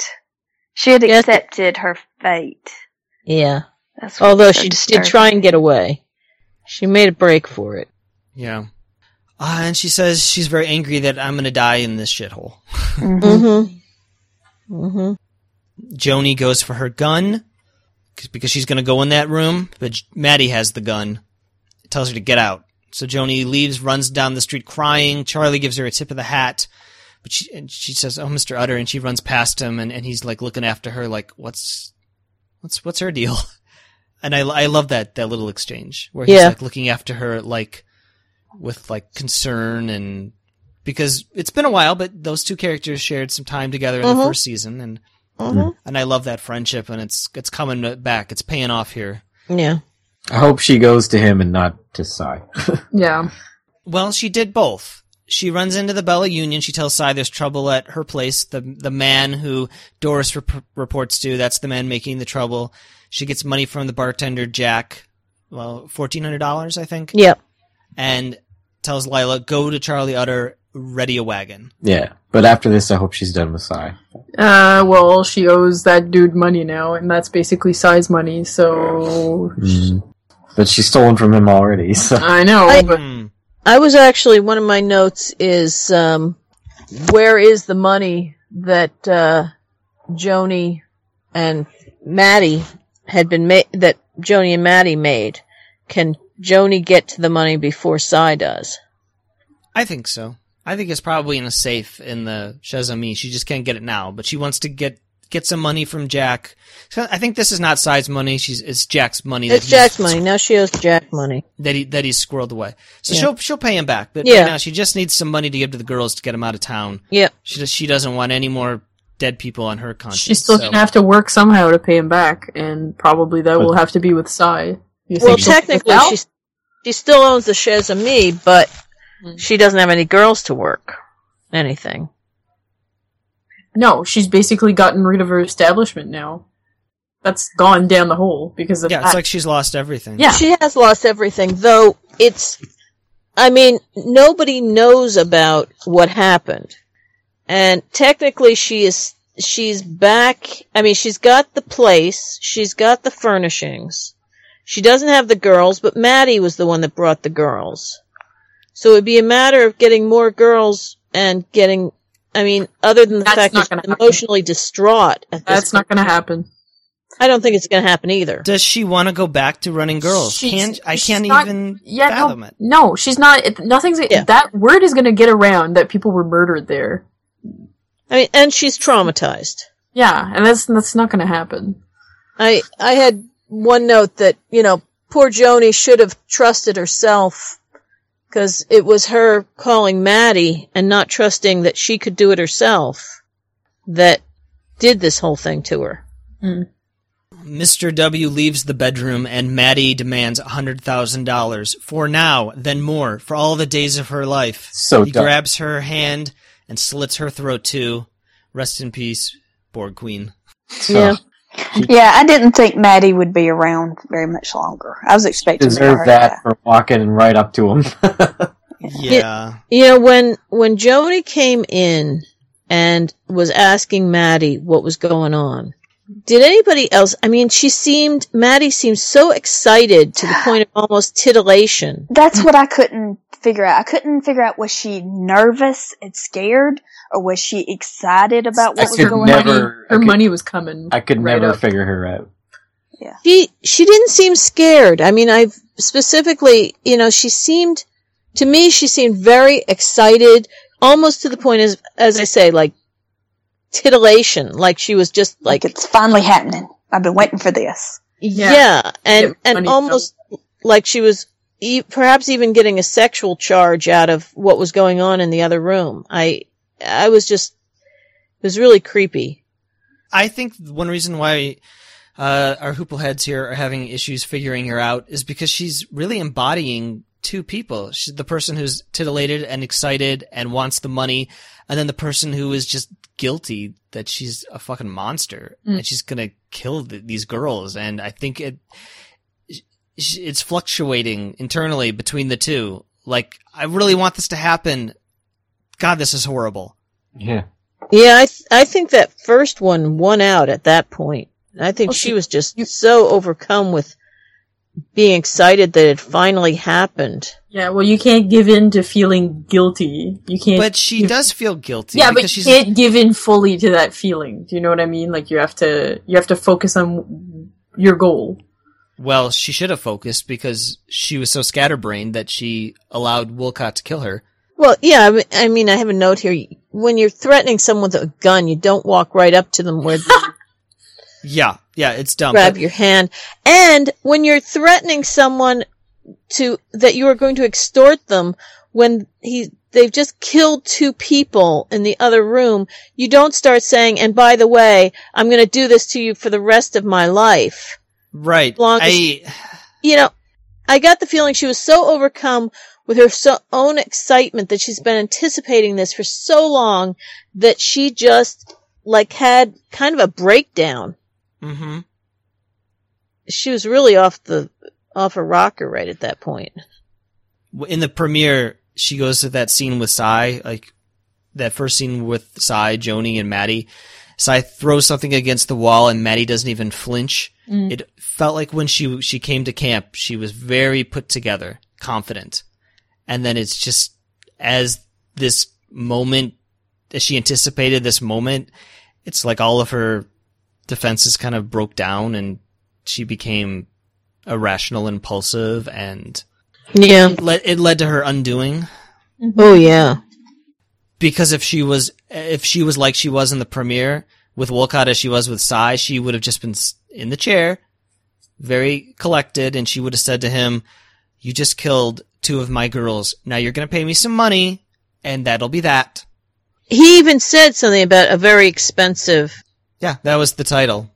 Yeah, and he indicated he was I get the feeling he was expecting to come out of that room, pay her a whole hell of a lot of money. Mm-hmm. And she would take care of it. And that was probably her plan. Mm-hmm. Either way, she makes money off of him as a trick, or she makes money off of him by blackmailing him. Yeah. But she just comes completely undone. Yeah. She just can't contain herself at all. She is a regular wacko. Yeah. Well, she's dead now. Yay! We don't have to worry about trying to figure her out anymore because she's dead, and Carrie's dead, and Doris is dead. You got 3 dead ladies here. Dead people are the least confusing people. Yes. Mel has been wanting Wolcott to do something. Yes. To earn his reputation as a dangerous lay. That's right. He's finally done it. But it was sexual in nature, though. Oh. When he killed them, it was just, I'm gonna kill you. That's sexual for him. That's his release. Well, no, he's a serial killer. He's a serial killer. That's what this whole thing was about. When he said to Carrie, you saw me, and I don't want you to have seen me, or something like that. That was the key. That's his pattern. That's what Maddie knew. That his pattern is that he's involved with some girl, and she's, he's having, basically sex with his pants on until something makes him decide to take the pants off. She sees him, he kills her. The metaphorical pants? No, the real pants. The literal pants. Don't make me take my pants off. You wouldn't like me with my pants off. That's what he said. That's what he meant when he said, "You've seen me."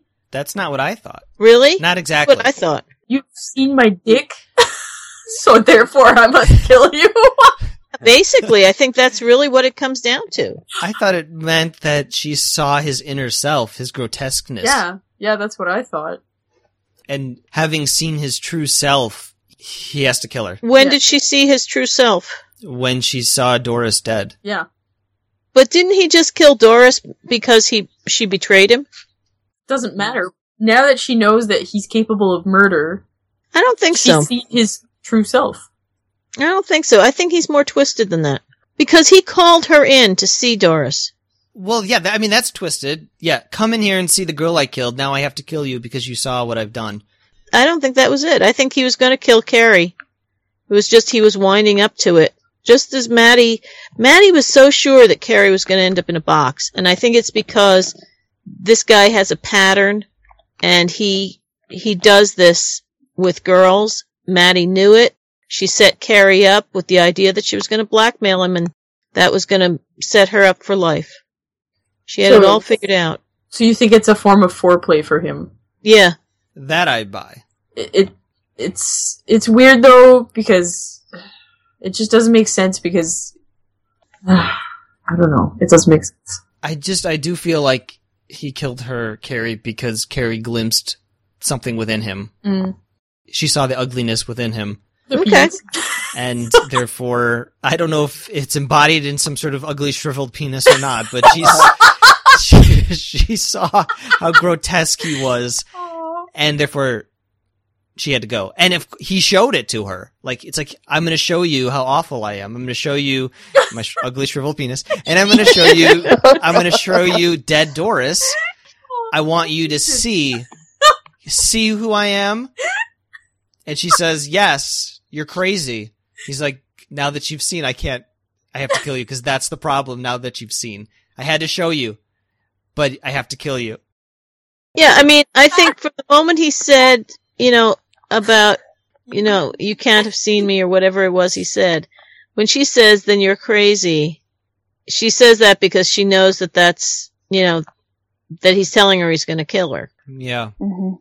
And I might be totally wrong, but I think this is this guy's pattern. Not killing Doris normally. Normally it would just be killing Carrie. Do you think saying you're fucking crazy is... I mean, we know Carrie's been mouthy. Mm-hmm. She really has been, felt like kind of a brat. Yeah.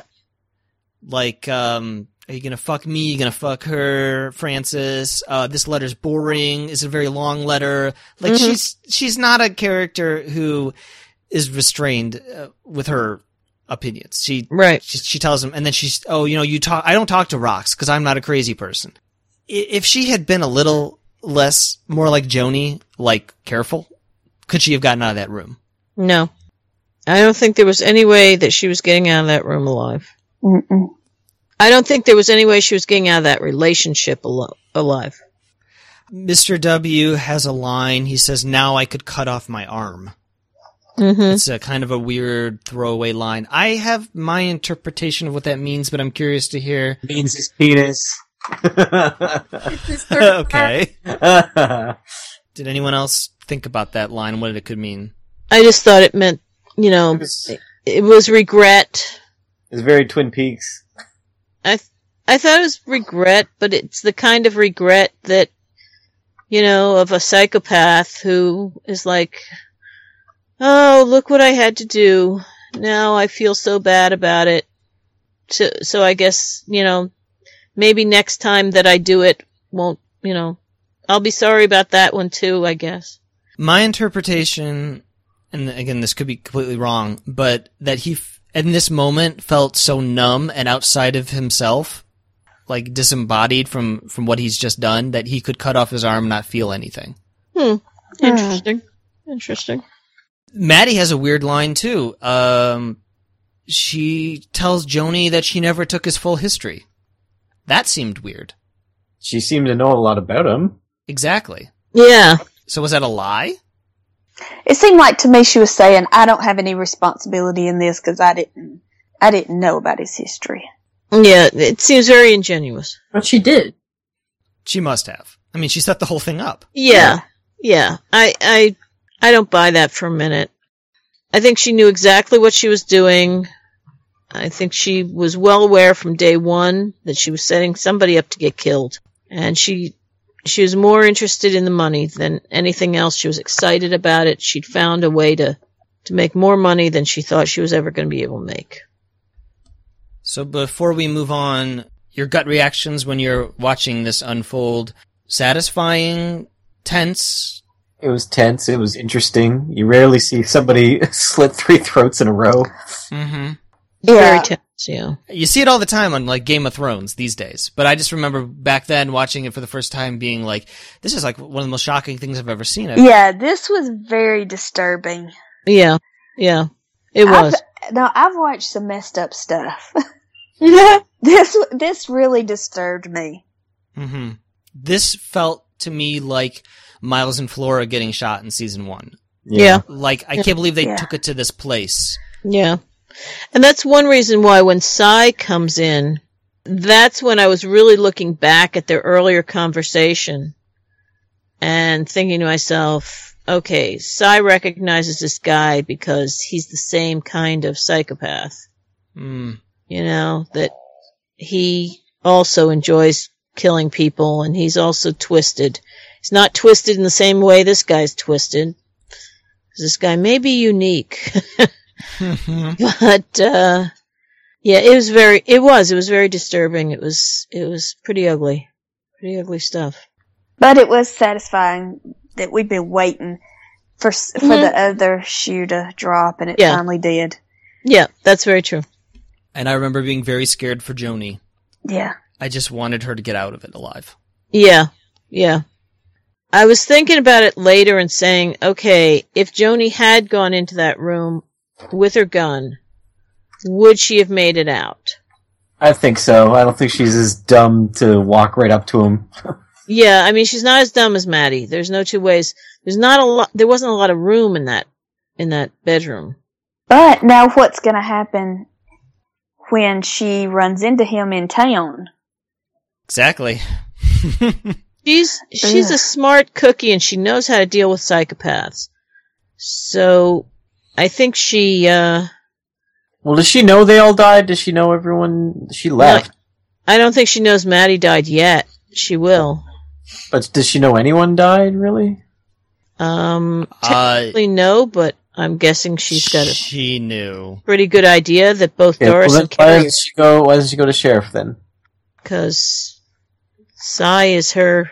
Exactly. She goes back to the home that she knows, which is very sad, but I think it's in keeping with her character. Yeah. Stephanie Smith tells me on Twitter, I am super disturbed while she was watching that. Yes, I was very disturbed. And I said, oh, I am delighted that you are disturbed. I have a fondness for this episode. And she says, you are sick. She tells me that I am a crazy person. I am a psychotic, just like Mr. W. Oh, that's... Thank you, Stephanie. Okay, well, that was a big, important scene, a couple of scenes for the episode, probably the game-changing moment, maybe the season.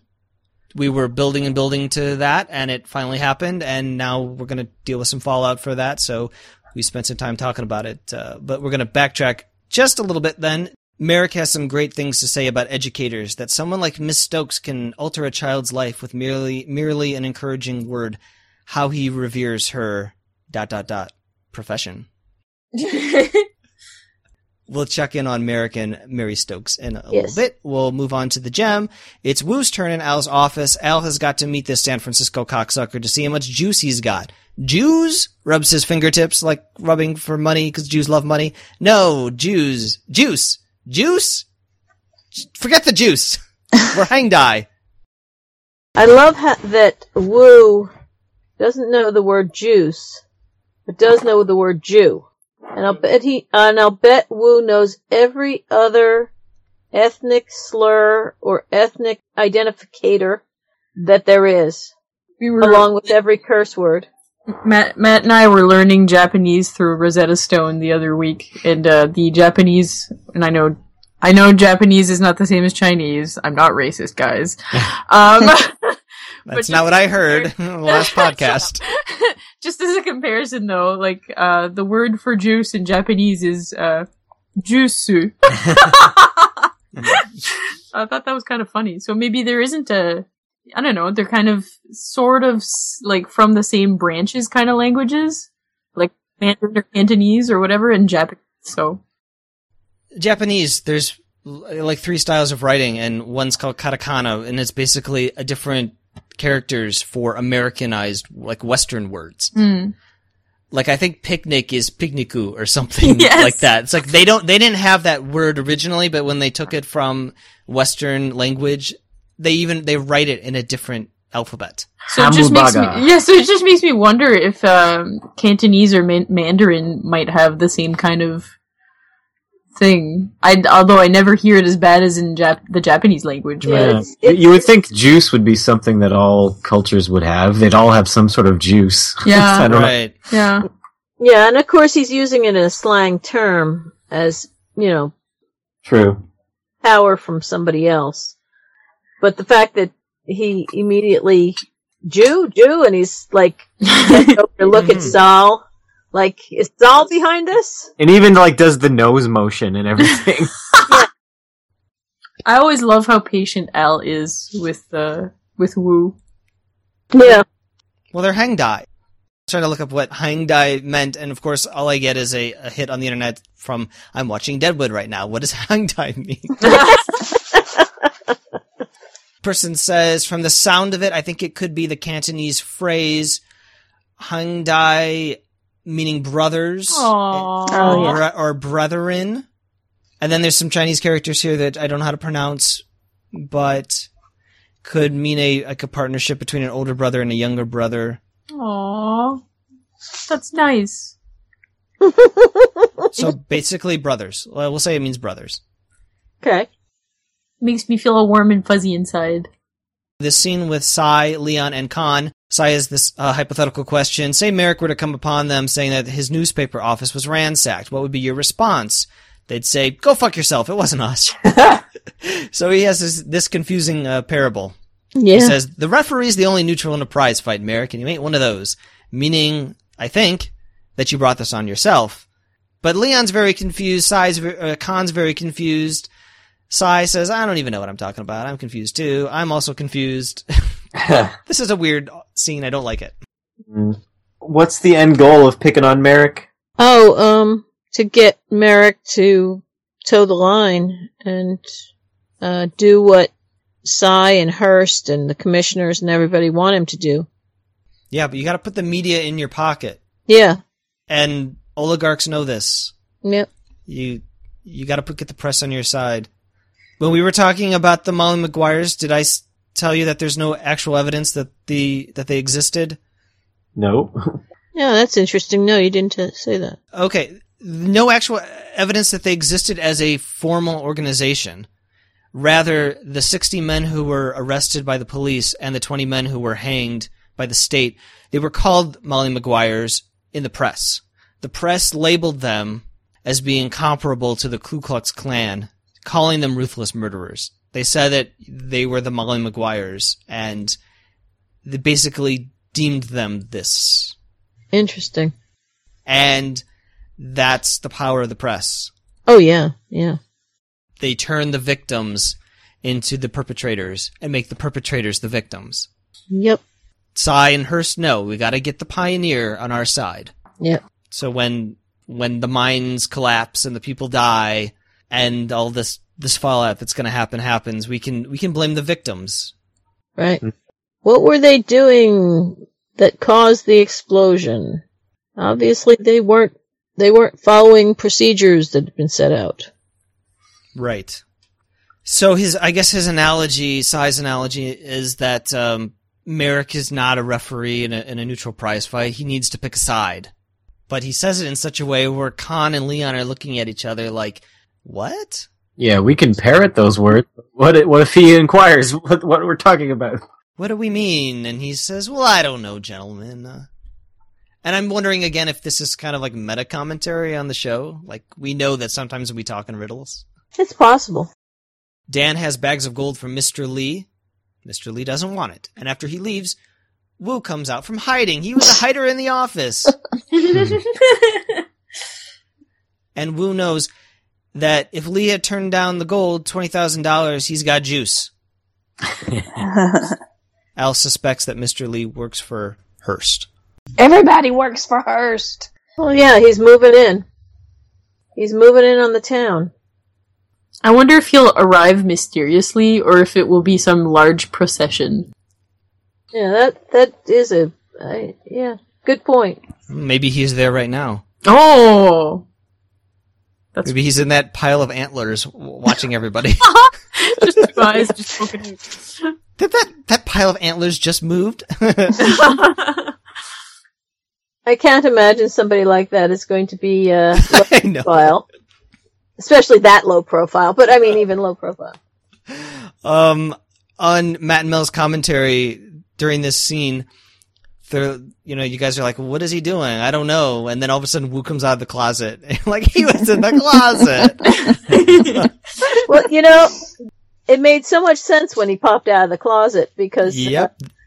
I was like, okay, Al was trying to get across to Wu that he needed to meet with this guy, and Wu was not buying it. It's like, you meet with him and that means you're betraying me. So, okay, you stay in the closet and just be quiet.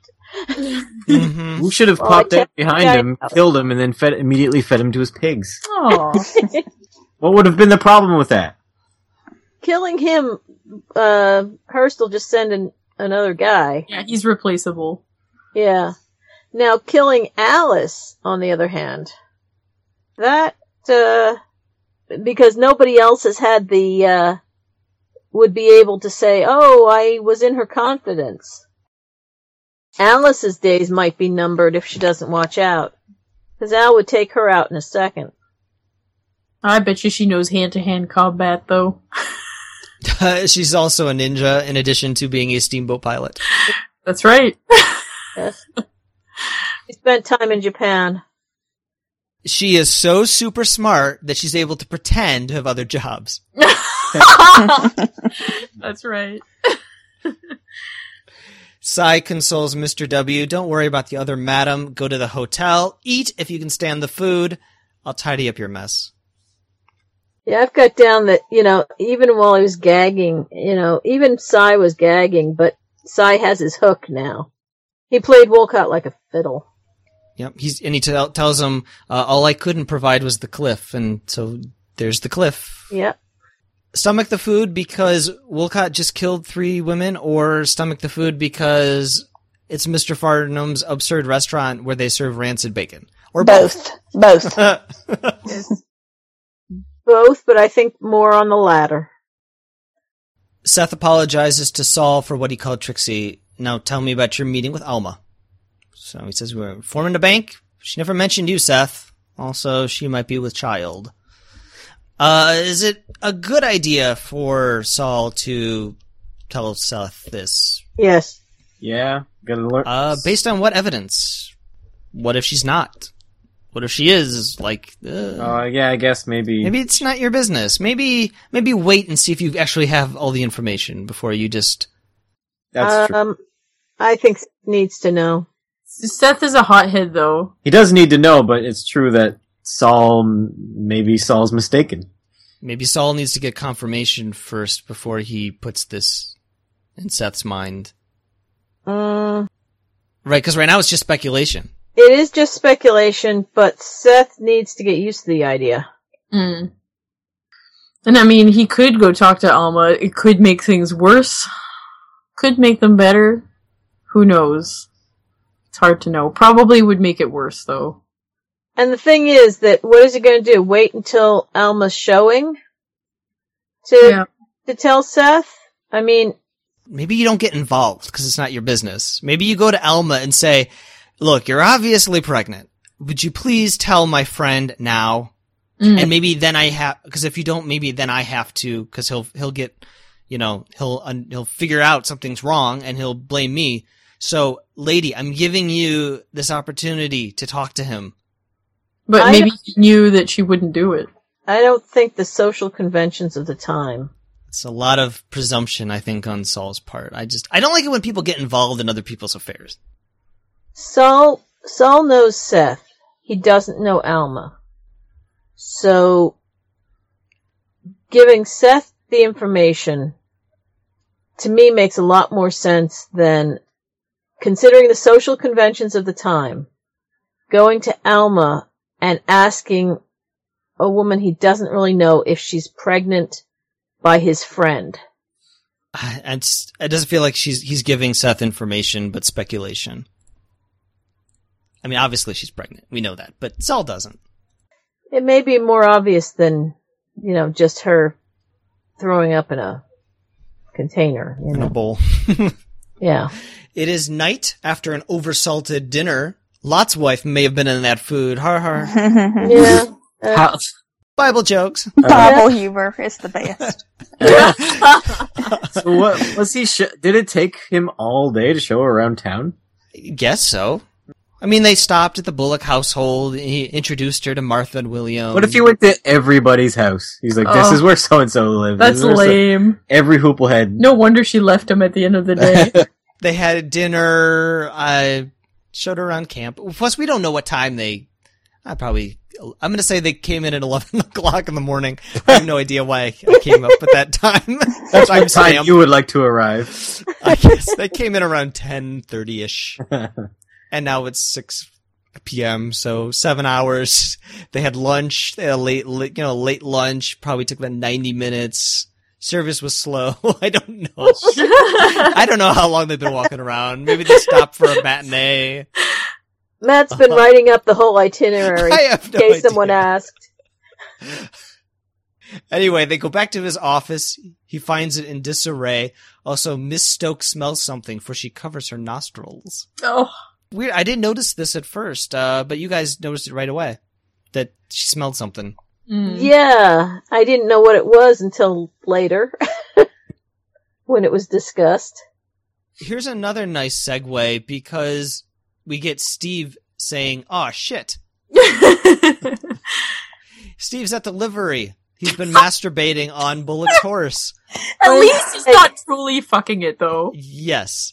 Hostetler sneaks up behind him. He's about to hit Steve with the shovel, but then he hesitates because, what are you doing? And we get an amazing line here, amazing quote. In case anyone has it for their quotes, we won't I've say got it. Cool. If no one else does, I've got it. Very good. This is kind of crazy.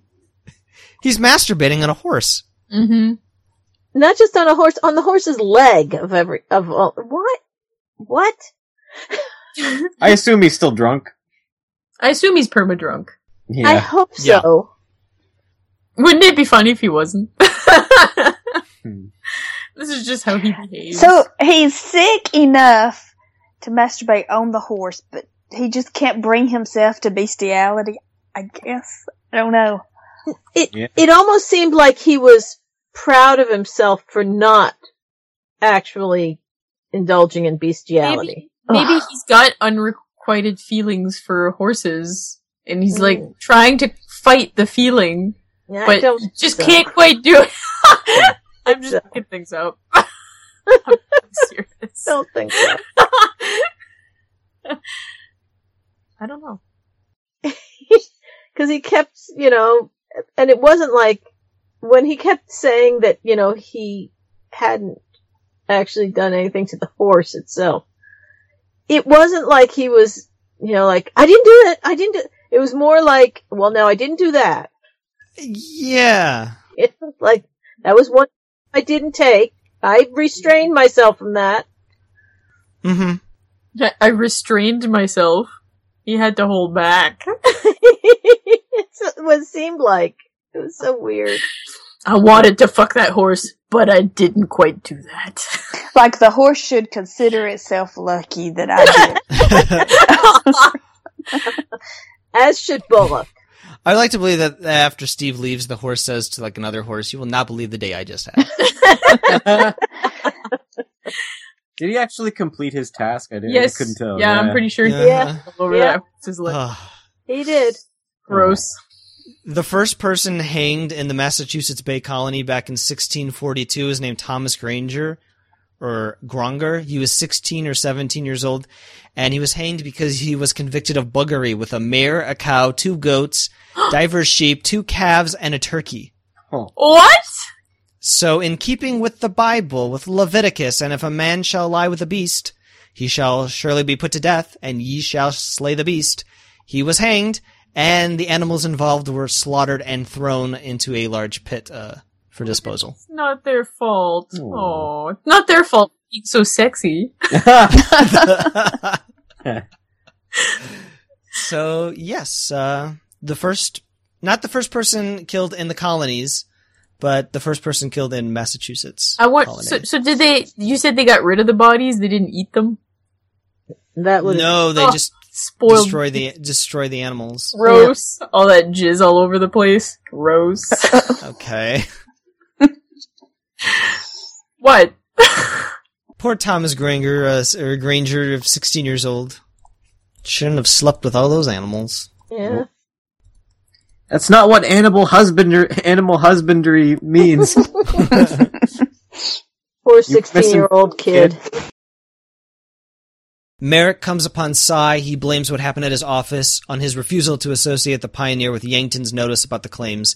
Cy says maybe if you had calmed the waters, the Hooples would have gone to get their load on. The lesson, with fucked up machinery, the press can't function at all. Merrick recognizes Cy as the lesson's author and asks, was the defecation really necessary? Was it? Did they have to shit in my office? And now we know what she was smelling. Poor Merrick. Yeah. He had such a great day. He did. And then it didn't turn out so great. Uh-oh. Fields comes upon Hostetler and Steve, who is tied to an anvil. I did not fuck that horse. Hostetler's plan is to kill Steve. You have to die, Steve. Fields wants Hostetler to let Steve go. God acting through, well, I'm not going to say that word, and showing mercy for a man who tarred another man and fucked a horse. I did not fuck that horse. Fields has an idea. Have Steve sign a confession that he did fuck that horse. I did not fuck that horse. And then they'll let him go. In gratitude. After Steve signs and leaves, Hostetler admits he fell asleep because he took a drink. He hasn't taken a drink in 17 years. He appreciated the message relayed by Jane.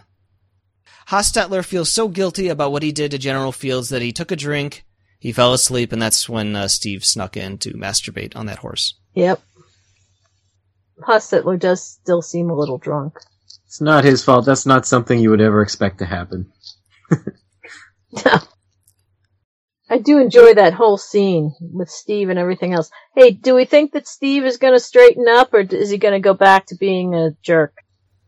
Will we see Steve again? No, that's a good point, too. Has he had his run and that'll be the end of him?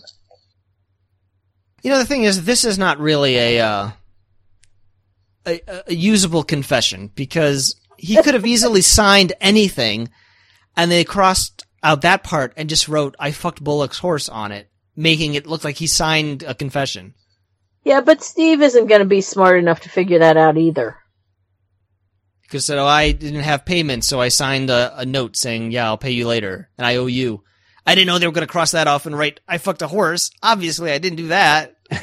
Yeah. But maybe his friends would have been like, no, that does sound like something you would do. You were talking about it in the bar. It's true. Hey, we were counting N-words, or N-bombs.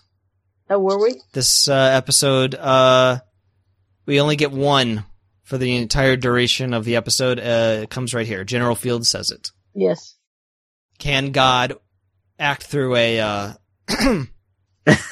and show mercy for a man who had tarred another man and fucked a horse? I did not fuck a horse. Did I say one? Or did I say zero? We will address that when we get to the end. And we are nearly there. Dinner at the Bullock household. Martha met Mary Stokes today. She's delighted the teacher has finally arrived. And she notices Seth is just kind of poking at his dinner. He's very quiet. Thinking about his baby. Yep. Al had a productive day. Johnny is very proud of his boss. Doc hopes that Al is not associated with those new Chinese prostitutes. Al wants to muscle up. So he's going to send Dan to Cheyenne. He wants to keep Johnny close. He inquires about Crop Ear, but Crop Ear is not available. Oh, Doc was there when the Chinese prostitutes arrived, and he gave like a very judgmental look. Yeah. Because I was trying to remember who was there. I couldn't remember who that character was. It was the doctor. Doc. And then he just bowed his head and got out. But when he asked Al about that, it was like Al just does love to tweak the Doc. Yeah. He says, I'm sure this is no one's quote, so I'll just say it. He says, no, but I did make friends with their pimp. Yeah. No, one and only quote. Damn. Not true. Not true. You can have one of my 6. I have a ton of quotes on this one for some reason. Dan says to Doc, they've been coming at Al in waves, and he stood them all the fuck off. And Johnny adds, he'd have stopped Sherman shy of the sea. I'm going to read this info here, but maybe Stephanie will contradict it, because this is regarding Georgia. And we know that's where Stephanie lives in Georgia. No, so, I don't live in Georgia. I thought you did. No, I live Alabama. in Alabama. It's the other fucking one. Fucking hell. Sorry. Anyway, William Tecumseh Sherman, General in the Union Army. From November 15th until December 21st, 1864, General Sherman led 60,000 soldiers on a 285-mile march from Atlanta to Savannah. The purpose of Sherman's march to the sea was to frighten Georgia's civilian population into abandoning the Confederate cause. Sherman's soldiers did not destroy any of the towns in their path, but they stole food and livestock and burned the houses and barns of people who tried to fight back. The Yankees were not only fighting hostile armies, but a hostile people, Sherman explained. As a result, they need to make old and young, rich and poor, feel the hard hand of war. And then they named a tank after him. So Al is in such good spirits that he could have stopped Sherman's march. Yeah, and Al has to make an appearance on his balcony because the whole town is used to seeing him. Yep. It also made me think of the Pope. And royalty and so forth coming out on the balcony. Or Eva Perón. Mm-hmm. Oh, something I heard the other day on a podcast. Somebody said, I haven't looked this up, but that David Milch went to HBO and wanted to do a show about power in Rome, but HBO said no because they already had plans for Rome. And so he said, okay, well, I'll just set it in another time. Mm-hmm. That makes sense. Rome was a good series, too. Yeah. Yeah, David Milch originally wanted to do something about police during the time of Nero. Once HBO said, no, we got a show about Rome. It was going to be about, like, I don't know, Christianity coming into that time and being, like, how it motivated the characters during that time period, and he just kind of changed the symbol from the cross to gold and how gold changes people's behaviors and motivations. And anyway. Cool. Interesting. Yeah. I'll see if I can find more about that and put it on the Facebook group. Joni's girls emerge from the dress store under a quilt, I think, possibly a sheet, but they're hiding under some sort of fabric, and they all climb into Charlie's wagon. Joni stealthily gives one of the girls Jack's $1,400, says, split it 3 ways, Enid. Never come back. Yep. Charlie drives the wagon out of camp. Joni walks away. She looks up at Al. He nods. Yeah. My last thing is, Al and Joni. Yeah, will Joni take refuge at Al's? You know what? One of the things I was thinking about later was like Joni and Trixie. Wouldn't they make a cool team? Now they could run a whorehouse. I look at it more like Al just recognizes Joni as a worthwhile person. He's just sort of like, I'm acknowledging you, and you're very clearly a smooth operator. Like, you're taking care of business. You're not a hooplehead. Right. He's just kind of like, I tip my hat to you because I see you down there making maneuvers. Mm-hmm. Yeah. Though he probably doesn't know exactly what's going on, but I don't know. I just like to imagine that he looks at her and he sees somebody of a lot of worth. I think he files stuff away. I think he observes, he sees stuff going on. He may not know what it means right then, but he files it away for future reference. When he gets the rest of the information, all the pieces fall into place and he knows what's happening. And Joni is one of those pieces, but I think it would be cool to see more of, those two. Because have they even ever had a scene together?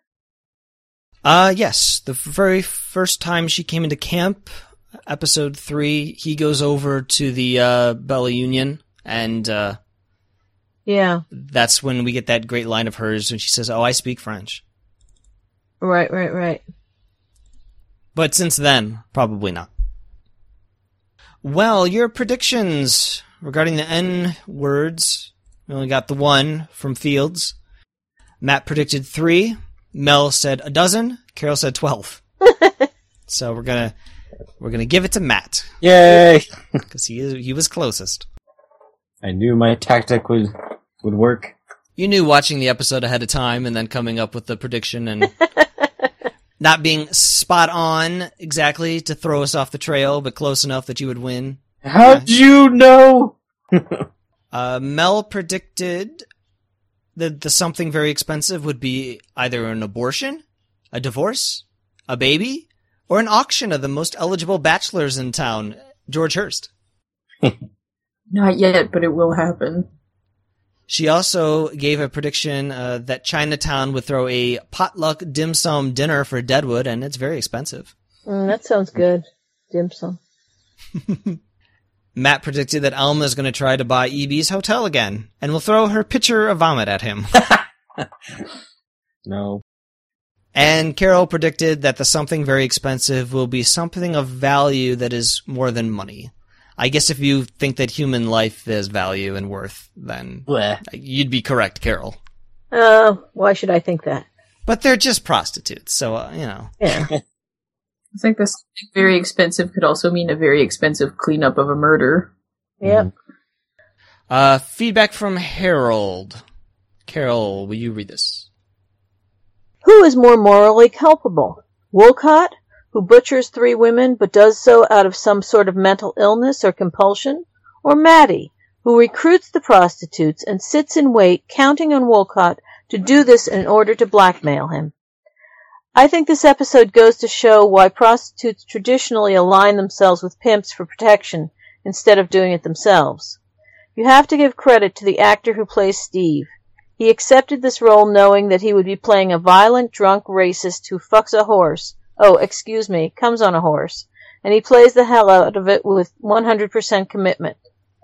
I think that Bullock is similar to Wolcott, only different in degrees. Like Wolcott, he used violence against another to deal with his anger and frustration. I do like that Bullock is self-aware enough to realize that he sought out Steve, even though I was unnerved that he smiled as he said it and seemed to be relishing the memory of it. I'm not quite sure what was up with that guy at the bar who gets Steve to go get some revenge. I'm not sure if he believes what he is saying, is so drunk that he doesn't give a shit, or is just getting his jollies egging Steve on. I tend to think that he started off earnestly, but when Steve suggests fucking Bullock's horse, it's so idiotic that he just encouraged him further for sheer amusement. Oh, and like I said, and I like that both Steve and General have the same last name. Oh. They do? I didn't know that. Poor Merrick. It was going so well with the school teacher up until the end, although I thought it was a little bit odd the way he was crushing on her as soon as she arrived, solely based on her occupation. If he hadn't been sidetracked with the vandalism and feces and stuff, I think he might have gone out shopping for a ring. I just love the way Ellsworth wonders whether the widow will have him. I give this 9 out of 10 San Francisco cocksuckers au jus. I didn't know about Steve's last name. Yeah, Yeah. I don't remember What is it? him having... He's saying it's the same as Fields? So it's Steve Fields? I guess so. I They're don't know. actually brothers. They're hang die. Who's more morally culpable, Maddie or Wolcott? I say Maddie. Wolcott has a weird compulsion that he can't stop himself. She's exploiting that. That's worse. I add Cy to that. Who's worse? Yes. Cy, Maddie, or Wolcott? Answer's always going to be Cy. Fuck Cy. I mean, Maddie and Cy are pretty well up there. I mean, Maddie planned the whole thing, and Cy saw the plan and took advantage of it and put the whole thing into motion on purpose. But then he comes in and wants to he'll say, I'll cover it up and take care of it. And whereas Maddie, I think, was fluctuating between shame and guilt and her willingness to do it. So I want to say that he's able to live with it more than she's able to. Therefore, he's worse than her. If I had to rank them, I'd put him at the top, then Maddie, then Wolcott at the bottom. Even though Wolcott's awful, I feel like he can't control himself. Whereas Cy and Maddie, they wind him up, watch him go. You give Maddie more credit than I do. Okay. I really think that she did have a little bit of guilt at different times, but I think by the end there, it was all just pure excitement that finally she was going to get her money. Finally she was going to be taken care of. And as for for Rutherford, the hooplehead at the bar, I think he just enjoyed mingling the shit, or stirring the shit, or whatever the phrase is. Stirring up shit. Yeah. Being a shit disturber. A shit stirrer. Matt, read this one from Barb. Okay. I noticed that in this episode, some of the residents of Deadwood find their positions reversed, but most of them end up where they started. Al's returning to health and back behind his desk with a little help. Trixie's the first to gain an audience, and Wu seem to understand anyone else suck his prick just fine. She debriefs Al on the activities at the hardware, including some intimate details about Saul, but I think that she's sparing Al's feelings here. In any case, their rift now appears fully mended. Commissioner Jerry leaves on angry terms with Cy and Wolcott, so eager to depart that he rudely climbs over Mary Stokes before she can disembark from the stagecoach. Merrick is quite taken with the new school teacher. Perhaps he needs new confidence following his defiance of the commissioner, and she picks up on it because they seem to hit it off quite well. Unfortunately for him, Cy soon enlists Leon and Stapleton to arrange a harsh lesson. Can Trixie have been thinking about Alma's predicament all along? She comes up with the suggestion that Ellsworth marry her as soon as he confides that he's figured out her condition. And it's certainly a good solution, should the parties agree. Meanwhile, Seth is furious when Saul tells him that Alma has asked him to consider becoming an officer in the bank that she proposes to start. When all Seth and Saul had previously agreed was that they would not go to Alma to discuss a new bank. Did we ever see that conversation, by the way? Yeah. We did? Okay. Yeah, it was like a couple episodes ago. It was a very brief kind of scene. So yeah. He storms out of the hardware and takes it out on Steve, drunken and easy to manipulate Steve, who's at Tom Nuttall's saloon. A stranger, I think. Have we seen this guy before? Nope. Encourages Steve's anger and sends him out into the thoroughfare, thinking evil thoughts about Bullock's poor horse. This is truly unfair, as the horse has no dog in this fight. The horse could have kicked him. The horse should have came back at him. No. He's got a bigger, Oh yeah? Eat this. Bam. Gross. That was very gross. Thank you. Yeah. Al instantly sees through Miss Isringhausen, but she is unfazed as she sets out the terms offered for his collaboration in framing Alma for Brahm's murder. Silas is shocked at her coldness and dismayed at how much a fool he now looks to Al, but he's still game for a fuck. Their pillow talk does nothing to make her look better. I don't believe that she really had nothing to do with those 42 miners, and I don't think he does either. Cy attempts to blackmail Wolcott, endorses news about his violence toward the women at Chez Ami.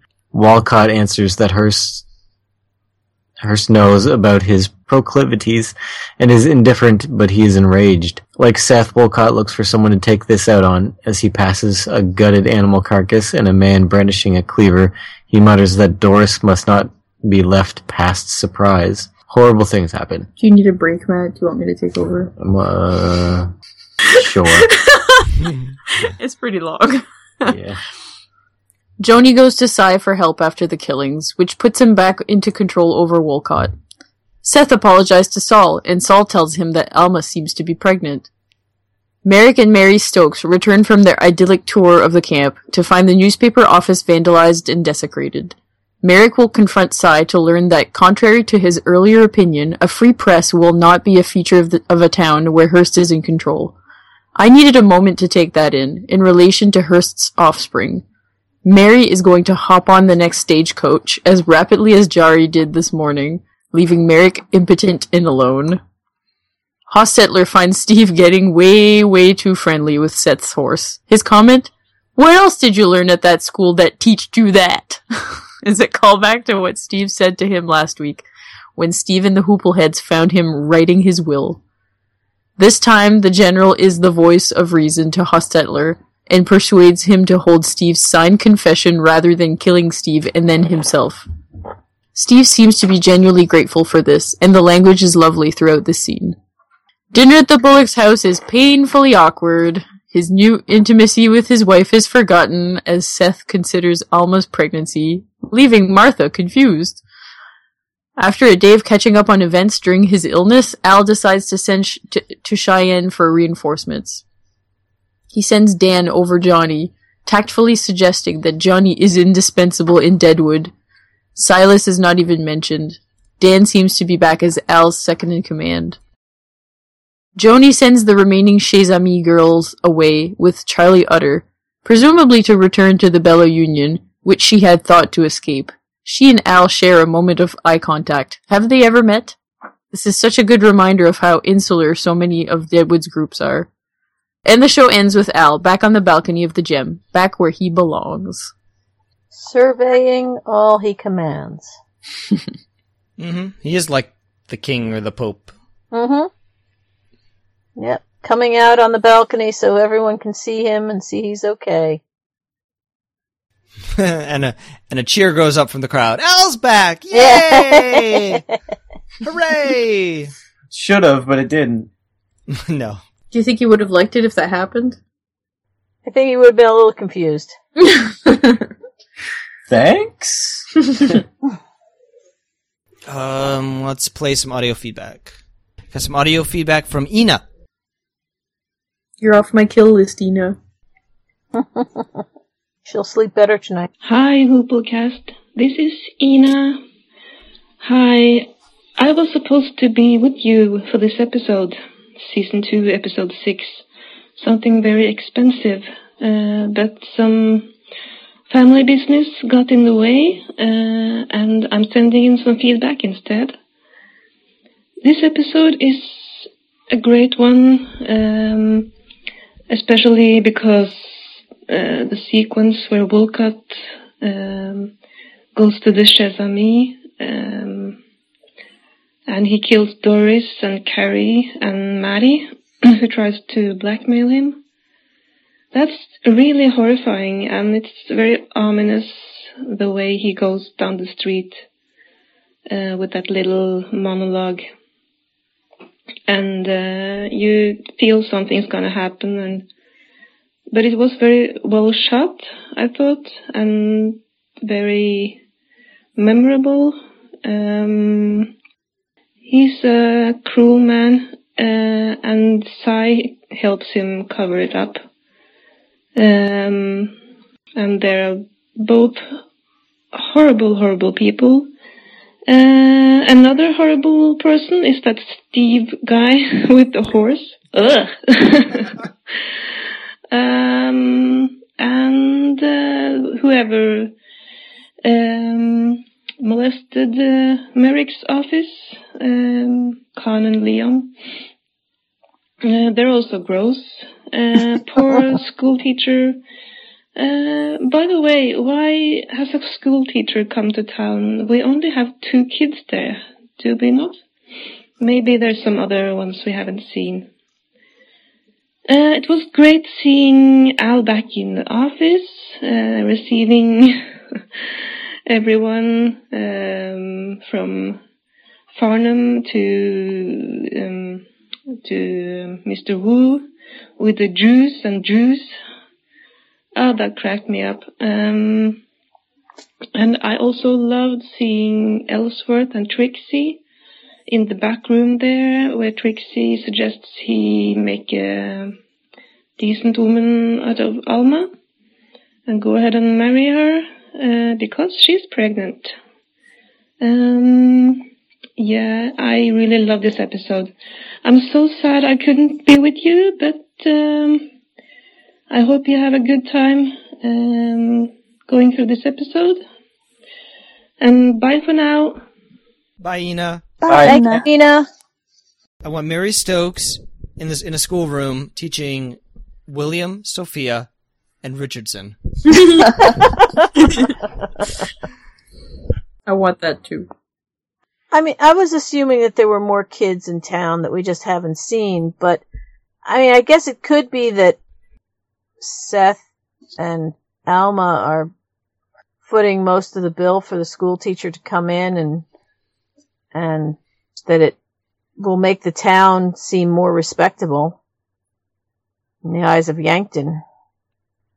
Maybe. Maybe they can have adult education classes in the evenings for all those hoople heads. There's gotta be other kids in town. Yeah, I mean, we saw, what's his name, the kid who was leaving. He's been there and we didn't know about him. I'm sure there's other around. And in the first episode, the Squarehead family left town and they had like 3 Right. kids. So, Right. yeah, people Well, will come in, they bring their kids, or they have kids when they're there. I mean, Yeah. this isn't like Grand Theft Auto where it's an entire city and you never see any children anywhere. And you wonder, where are the kids? Why can I not run them over with Yeah, my where are the kids? I want to run them over. Exactly. There probably aren't many, but, you know, I mean, I'm sure there's enough for a one-room schoolhouse. Mm-hmm. Hey, here's Jonathan. While I was watching this episode, I found myself pondering the misfortune of Doris. Poor Doris. Misused by Cy, mistrusted by Joni, misliked by the other girls, and finally murdered by Mr. Wolfram. Wolcott. Yes, his name is Wolcott. Yes. Miss Isringhausen's plot is becoming a little clearer. She does seem to be working for Brom Garrett's family, although I am a little unclear on what the end result of her plot is supposed to be and how it's supposed to take shape. I'm looking forward to seeing that, though. I think Silas probably needs to decide whether or not he remembers that he's working for Al. I feel like he's probably going to be placed in an uncomfortable situation pretty soon. I did enjoy this episode, although it was hard to watch. Joni, I'm unclear on what her next move will be. I don't know how we're going to deal with Mr. Wolcott, but I hope it's viciously and brutally in a wood chipper. No wood chippers, It was definitely. good to see Al conducting business again. Even if he did have to meet a big San Francisco cocksucker who is not impressed by his money, I think that's probably going to be a pretty big clue to Al as to who he's dealing with. It's a small number of people in the U.S. at this time, or even right now, but that wouldn't be impressed by that amount of money. And if his rival, if he can't bribe the underlings of his rivals, then it seems pretty clear that's a small number of people that he could possibly be dealing with. Ricky Jay watch. There was no Ricky Jay in this episode. That brings our total number of Ricky Jay appearances this season up to 0, which is an all-time low for every season of Deadwood so far. The board queen violated the number 1 rule of pointing a gun at someone. When you point a gun at someone, you need to be willing to shoot them. Otherwise, they have an advantage over you. Unfortunately, she wasn't willing to give up her retirement plan, so he had an advantage over her. Have I said fuck Cy yet? Fuck Cy. What else happened this episode? Oh yes, Steve fucked a horse. No, he didn't. I have to say this episode was a little bit difficult to watch. It had some moments that were more than just cringeworthy, but actually really difficult to sit through. I had more than a few moments where I just wished the camera would move away from what we were watching. But other than that, it was certainly a compelling episode, and I'm looking forward to the next one. And I think that's about it for this one, guys. I'll talk to you later. Bye. Thank you, Jonathan. Well, we'll get into whether or not we thought things were cringeworthy when we talk about the ratings. We'll circle back to that. Let's just play the last audio feedback from Will. Hey guys, you all know my name. Say it. Say it. Anyway, so last night I went to the Deadwood Unscripted thing at the local, it's a local improv group, I guess, that does this. And basically they improv'd an episode of Deadwood, like in an alternate universe, I guess, episode of Deadwood, and some of the characters were sock puppets. And it was pretty good. Improv is hard for what I hear, and some of the actors are better than others, but, I had a good time. It was worth the $10 I spent. I think, Saul was a puppet, Doc Cochran was a puppet, and Al was a puppet, but the rest were actors. I think Wu was actually played by a female. And, so it was basically, at the beginning they asked the audience for a story that could carry over from the previous week, for instance, if there was a previous week, and they came up with the idea of the telegraph being down, so that was kind of the story that was going throughout the episode. It turns out that, Wild Bill sabotaged the telegraph, so... And the actress that played Jane was really good. She sounded a lot like Jane. And the guy that did Al was really good. And Trixie was funny, but all she really had to do was say cunt and fuck, and she was funny. She was trying to figure out a way to market her pussy because they didn't have a lot of customers, so she was coming up with some marketing ideas. And I know there was no Joni. There are some sock puppet characters that I didn't recognize, so I didn't know if they were made-up characters or characters I don't remember from seasons 2 and 3. But overall, it was a good show. Good show. Had a good time. But as far as this new episode, something very expensive. Have you ever noticed that Timothy Olyphant gets first billing over Ian McShane? Is that right? I did like that Cy got smacked down by Mr. Wolcott, but in the end he kind of, maybe back on equal footing. I don't know. Miss Isringhausen, guess she knew there had to be more to her. Yeah, I don't know what's happening there, but part that got me was the scene in the brothel with Mr. Wolcott, and that was just so terrifying and creepy. And man, I don't remember what's going to happen with there. And the horse fucking scene was just gross. I don't know what I can say about horse fucking. Maybe it's better than pig fucking. I don't know. What's better, horse fucking or pig fucking? At the end, you see Al looking over the city. They did talk about that in the improv thing last night, how Al's always looking over everybody. But overall, I really enjoyed the episode. Just more good stuff. It's interesting to see what's going to happen with Joni next.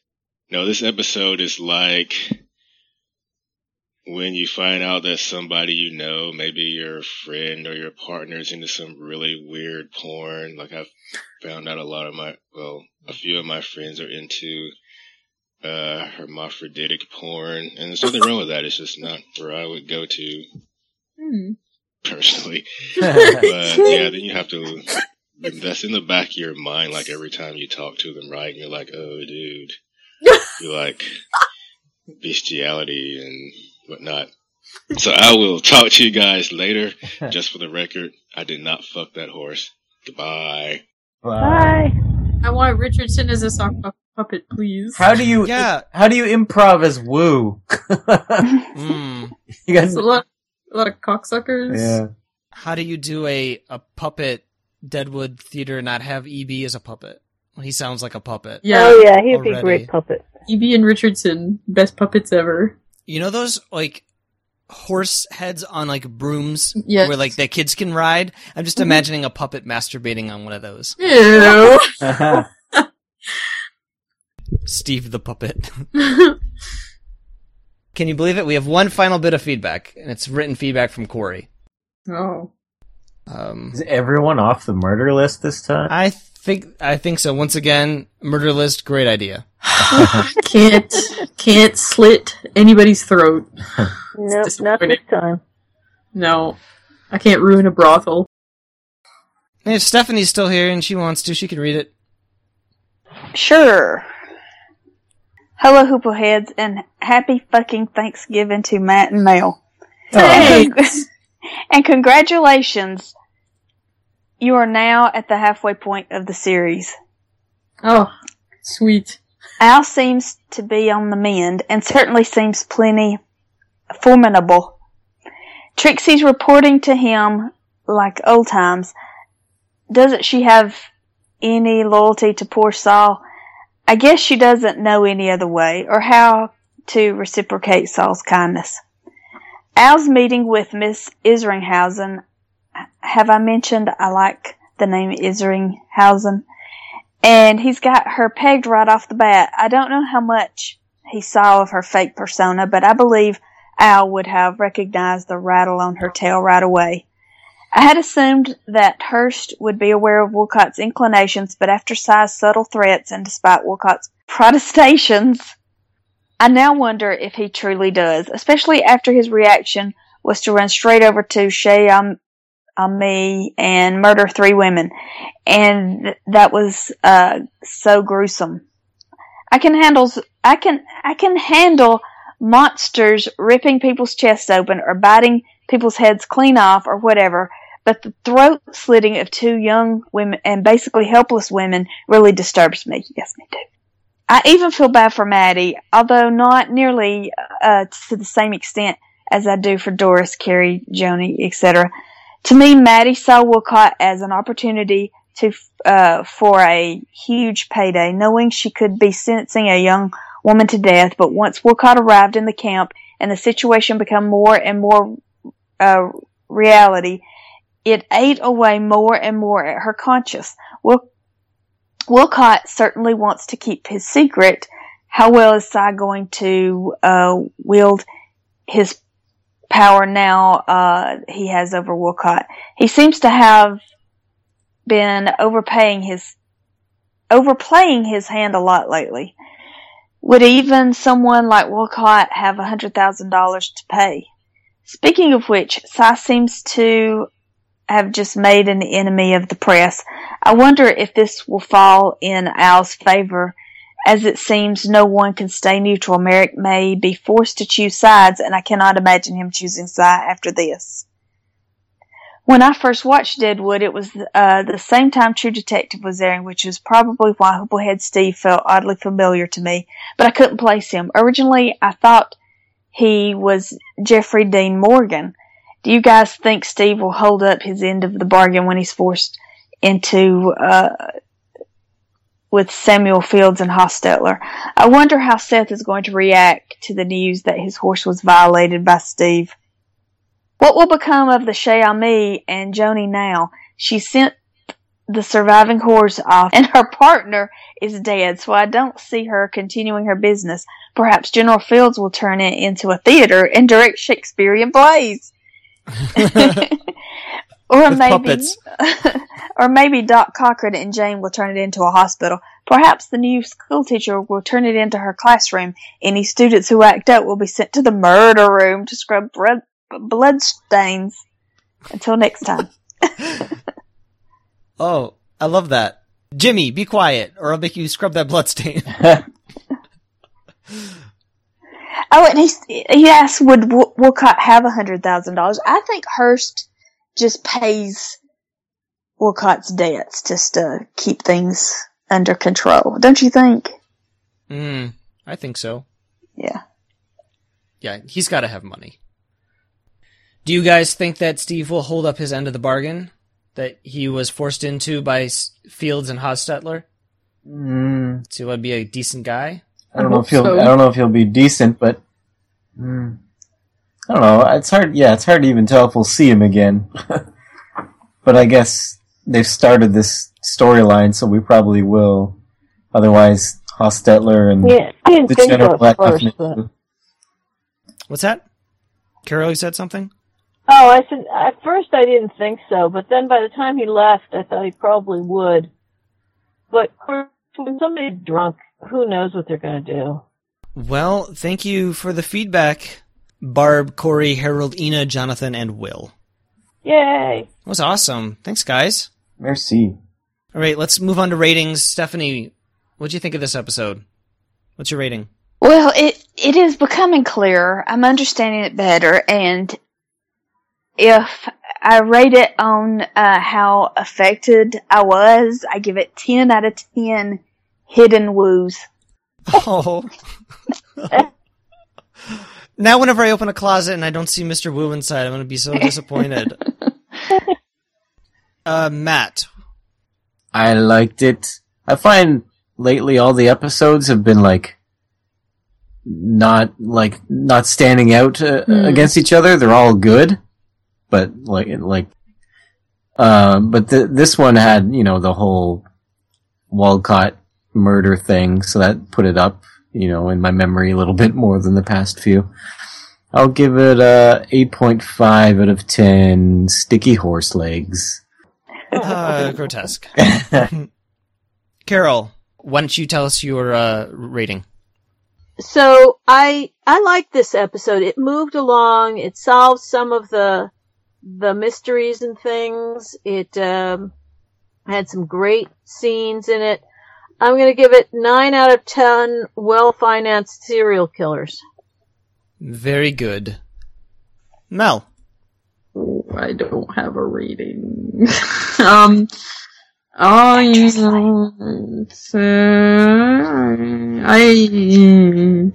kind of, I don't know, whatever. I'm gonna give it 7 out of 10. I don't know. I just feel this, even with this conclusion to this thing, it's not great for me. It's not doing it for me, still. Nope. I'm kind of glad, I'm hoping it's over. I'm hoping it's almost over. What, Wolcott, you mean? Yeah. So you're going to give it the same as last week? Yeah. You're going to give it 7? Yeah. Okay. I have fond memories of this one and the three throat slit because at the time it felt very shocking. Now with the way that television moves at such a fast pace, these kinds of things don't feel quite as pivotal as they used to. Like Game of Thrones can do this every scene, every week. So Walking Dead, same thing. Yeah, this was shocking at the time. I don't think it quite has the same impact. Of course, I expected, but I like how it builds the tension, and I'm scared for Joni, and it feels game changing for the series. It definitely feels like a mid-season kind of episode that things are shifting in a big way. But there's other things I don't really like about this episode, like Sai and Khan and Leon and Merrick. I'm not a fan of all those plots. So the only other thing that this episode for me really has going for it is Al being kind of like the king and his little bell and just having all of his minions and people like parade in his office and stuff. That was fun. So I'm not going to give it a 10 like I thought I was when I first sat down to watch it because, again, I had these memories that it was so shocking and good. But I will give it a 9 out of 10 horrors, not past surprise. Stephanie, who's your character of the episode? Oh, definitely Wolcott. Wolcott? Yes. Because we understand him so much better. Or maybe it was Stephanie's feedback last episode that helped me understand just what a sicko he is. Okay, Matt. I want to give it to Al, just because I like seeing him up and around again and being in charge. Same. Mm-hmm. Carol, who's your character? Oh, I'm having a hard time with this one because I kind of agree with Steph that Wolcott, I feel like we've come to some closure with him in a way, but I hate Wolcott. Yeah. So it's really, I don't really want to make it Wolcott, I'm trying to think of who else had enough in the episode to really, but everybody was spread pretty thin. Al, yeah, it was really good to see Al up, but, I have to go with Wolcott. I don't want to, but I have to. Okay. So we have 2 votes for Wolcott and 2 for Al. Although, back in episode 2 of the series, Mel said she would never choose Al as her character of the week. Oh, wow. Ooh. I wrote it down, because I had a feeling that she would change her mind. Yeah, I like Al. But has it taken this long? Is this the first time she's come up with Al? Yep. Well, you mean like to pick Al? Yeah. Yeah. I've liked him for a while though. I am also loath to pick Wolcott as my character of the episode because I don't like him. But, I did pick Jack McCall that one time, and I picked Cy for being awful when he killed Miles and Flora, so I'm going to have to go with Wolcott because he really shook things up. So since you voted for Jack McCall one time and Wolcott another time, does that mean that they get 2 votes, like, as one? No, because they're different characters. No, but nice try. Quotes. Stephanie, do you have a quote for me? Let's not appear as fucking triplets. Nice. Carol? We're done talking about this. If you keep it up, we'll fight, and you'll have to work by yourself while I convalesce. Oh, I love that. Yeah, that was great. Saul knows exactly what would happen in a fight. So. Yep. Mel. Go fuck yourself. Hey. Literally, it's Leon. He says, if you ain't here to be fuck or be fleeced, get on your merry way. Okay. But yes, go fuck yourself. What? Aww.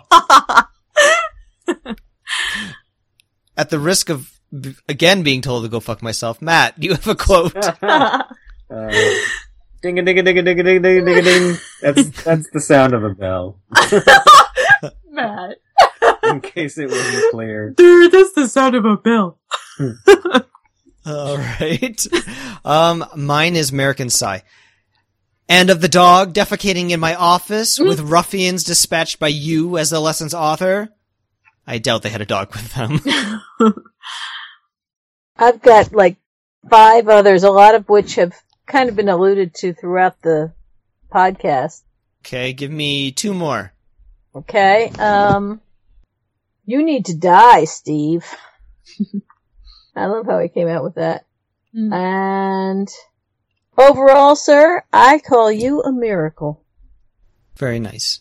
Got this quote from Silas to Alice. I guess if I called you a cunt, I needn't expect you to faint. So in other words, she's not a lady. No. No. Oh, and here's one from Al. How's the Jew fucking going? No other quotes, Mal? Who loves quotes so much? Fuck yourself. Oh, okay. I forgot about that one. I walked right into that. I'm going to repeat the one that I said at the very beginning, because after we've talked about all of this, this phase is almost over even as another one begins. Mm-hmm. Yep. Halfway through. Yep. I got to meet him, Woo. Cocksucker! And we'll close out with this one from Maddie and Mr. W. What did you do, Mr. W? Something very expensive. Yep. Okay, in 2 weeks, we will return for episode 7, the title of which is EB Was Left Out. Ooh. He's always left out. EB was left out. Predictions, Matt. There's only enough cans of peaches to go around for everybody but one person, and sorry, EB, no peaches for you. Oh. But more likely there will be some sort of big deal that goes down, and maybe they get the bank going, and EB is not allowed to invest. Your money's no good here. It's all moist. I'm gonna predict an episode that's entirely from the perspective of EB, but he doesn't get to see what's happening. It'll be kind of like the Zeppo from Buffy. That would be cool. He's off having his own adventures because he's left out of the actual plot. That's my prediction. Mel. Go fuck yourself. Oh wait, we're That's not very helpful, Melanie. predictions. What's going to happen to that horse? Well, somebody's gonna have to wash that leg off. I don't know who's gonna do it. Maybe they'll make Steve do it. Maybe there will be a group of people that will gang up and say, Steve, how dare you fuck this horse? Go over there and wash that horse out. Maybe. Okay. I don't know. Carol? I love your idea of the thing from EB's perspective and stuff, but, there's an old saying has to do with, if somebody has 2 girlfriends, pretty soon they have no girlfriends. I think EB has been playing both sides to the middle enough that every side knows they can't trust him, so he just gets left out. EB's gonna be friendless, you mean? No, it's gonna be deals going down, and he's gonna be odd man out, and he's not gonna get to join in any of the deals because nobody can trust him. Do you think even Richardson will leave him? He's gonna be all alone? No, Richardson won't, but Richardson isn't making any deals, so. No, but I mean, he's gonna be friendless. EB is already friendless. That's truly friendless. Okay. And for our miscellaneous prediction, I want you guys to predict how many different characters wearing hats are going to have a line of dialogue, at least a line of dialogue. Who wears hats? EB wears hats sometimes. Joni, Ellsworth, 20. Seth. This is, of course, going to include minor characters as long as they say something. Wait. If they're wearing a hat. Even if there's mumblings in the background? Well, we have to, I mean, it has to be, like, in the transcript, like it's, or subtitled, or not just a... What if it says in the transcript, crowd noise? No. No, that doesn't count. So is it words or lines? But if a man says, how do you do, and he's wearing a hat, it counts. If he's not wearing a hat, it doesn't count. What if someone grunts? What if they say "fi"? That counts. Oh. I guess "fi" counts. 20. Is it words or lines? If they speak wearing a hat. 25. Is it individual words or lines? You're not counting the words, you're counting the characters. Oh, characters. 25. 25. That's a lot of characters, Mel. And are there 25 characters on this show? And not all of them wear hats. I don't know. I don't know how to count. Okay, that explains a lot too. That's not good. I'm hoping that I can go to Deadwood Night School so they can teach me. Okay. Lucky number 7. Right? Lucky number 7. Right. Lucky number 7. Why are you talking like that? I don't know. Stop talking like that. Okay. Carol? I count 6 characters that normally wear hats. I'm probably forgetting somebody. I'll go with 6. 6. All right. I'm probably going to be way off. Or way right. Whatever, man. I don't care. Unless there's like, I don't know, some sort of hat society that walks in. That's my prediction! Some sort of hat society walks into Deadwood. Ambulatory hat society. And EB tries to join, and they're like, no, you're not allowed. So he's left out. But he has a hat. He wore a hat this episode. His hat is too shitty. It's gotta be a fresh new hat. He's got secondhand hat. Nope, you're not allowed. To make my prediction for both Jane and the General and bunches of other people are all going to have lines in this thing. Stephanie, thank you for joining us. It was a blast. Do you have any other podcasts you'd like to promote? Well, Potential Cast is ending. Redemption Cast is starting back up. iZombie is starting back up. We've kind of kept going over the summer, but just sparsely. But, yeah, iZombie's a lot of fun. iZombie podcast with Robin and Steph. Very good. Here's a hypothetical for you, Stephanie. Okay. let's say you had the time to start another podcast about a TV show. What would be a TV show you'd want to do a podcast about?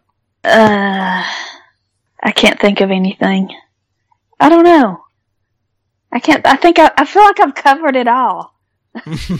Okay. I'd like to do Northern Exposure, but it's just not available. People don't have access to it.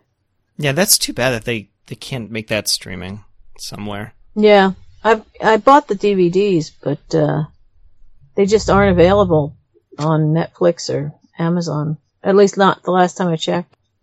Probably a music rights issue. That seems to be the hang up for a lot of shows. Yeah.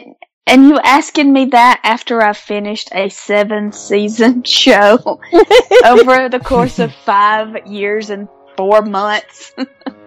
I can't really seem to muster up any excitement for anything right now. I understand. Yeah, you still got Redemption Cast to go too. Yeah. Yeah. When do you guys start recording Redemption Cast again? Probably in a couple of weeks. Okay. This week we will do our series wrap-up of Buffy. End of an era. Yeah. Yep. Well, we will see you in 2 weeks for episode 19, EB Was Left Out. Until then, you can find us on Facebook, search for Hooplecast, Twitter @Hooplecast, or Hooplecast.com. Go on iTunes, leave a 5-star review, send emails to hooplecast@gmail.com. But until then, goodbye! Bye-bye! Go fuck yourself. Fuck you! I did not fuck that horse. Go fuck yourself. That should be your new catchphrase every episode. I did not fuck that horse. I did not fuck that horse. I did not do it. Do not blame me for that. Now Carol has to find a catchphrase too. I don't want my catchphrase to be "I did not fuck that horse." Why? No, you're stuck with it now. People need to know that you didn't do it. Well, I would really just hope that they would know that I would not have done that. They just assume that you're not a horse fucker. That would be a great assumption for people to have. I never assume anything. No. You know what they say about assuming it makes an ass out of you and me. Yeah. Did you fucking ass? Like the animal.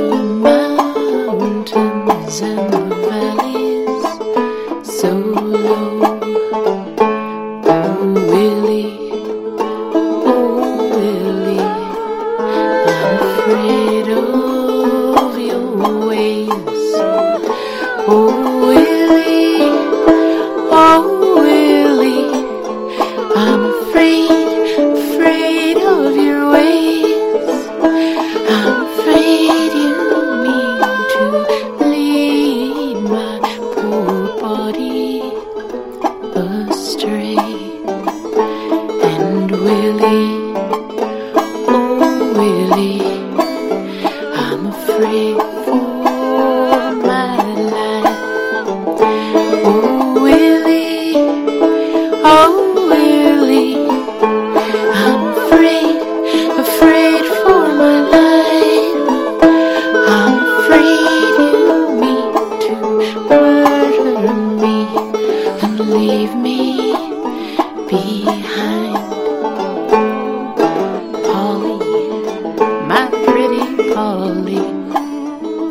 You guessed it about right.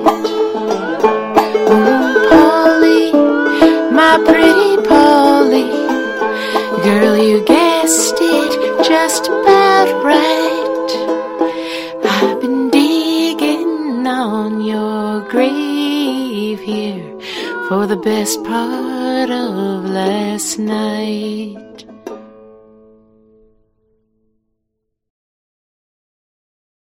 And Matt, is it possible for you to put your mouse farther away from your mic? Because I think you're clicking. All right. He clicks all the time. Yeah, which, I mean, and it's just my own personal preference that I don't like to hear the little clicks on the playback, so I've been removing them, and it's become a tedious, time-consuming thing. Well, you should have said something earlier. I'm not good at telling people, asking people to change their behavior and stuff. All he does, like, the whole time, he just browses the internet. Yeah. It drives me bonkers, too. Yeah.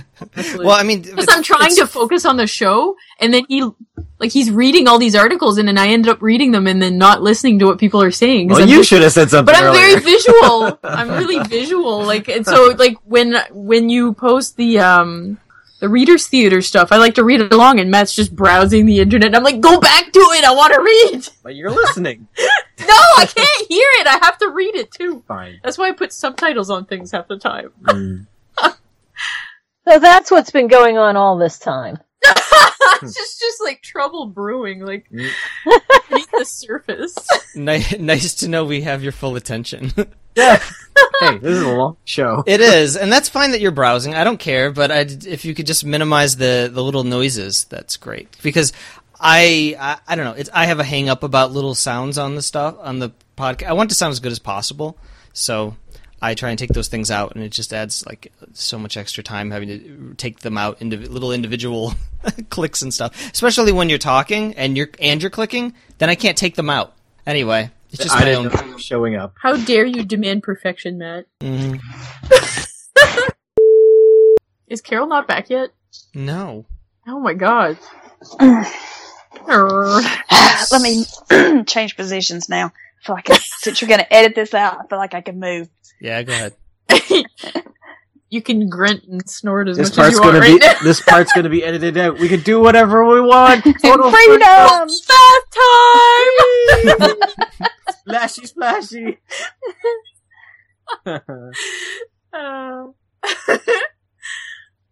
We actually have like a podcast station set up next to like a jacuzzi tub. Hello all. Hi, Carol. Carol, what's going on?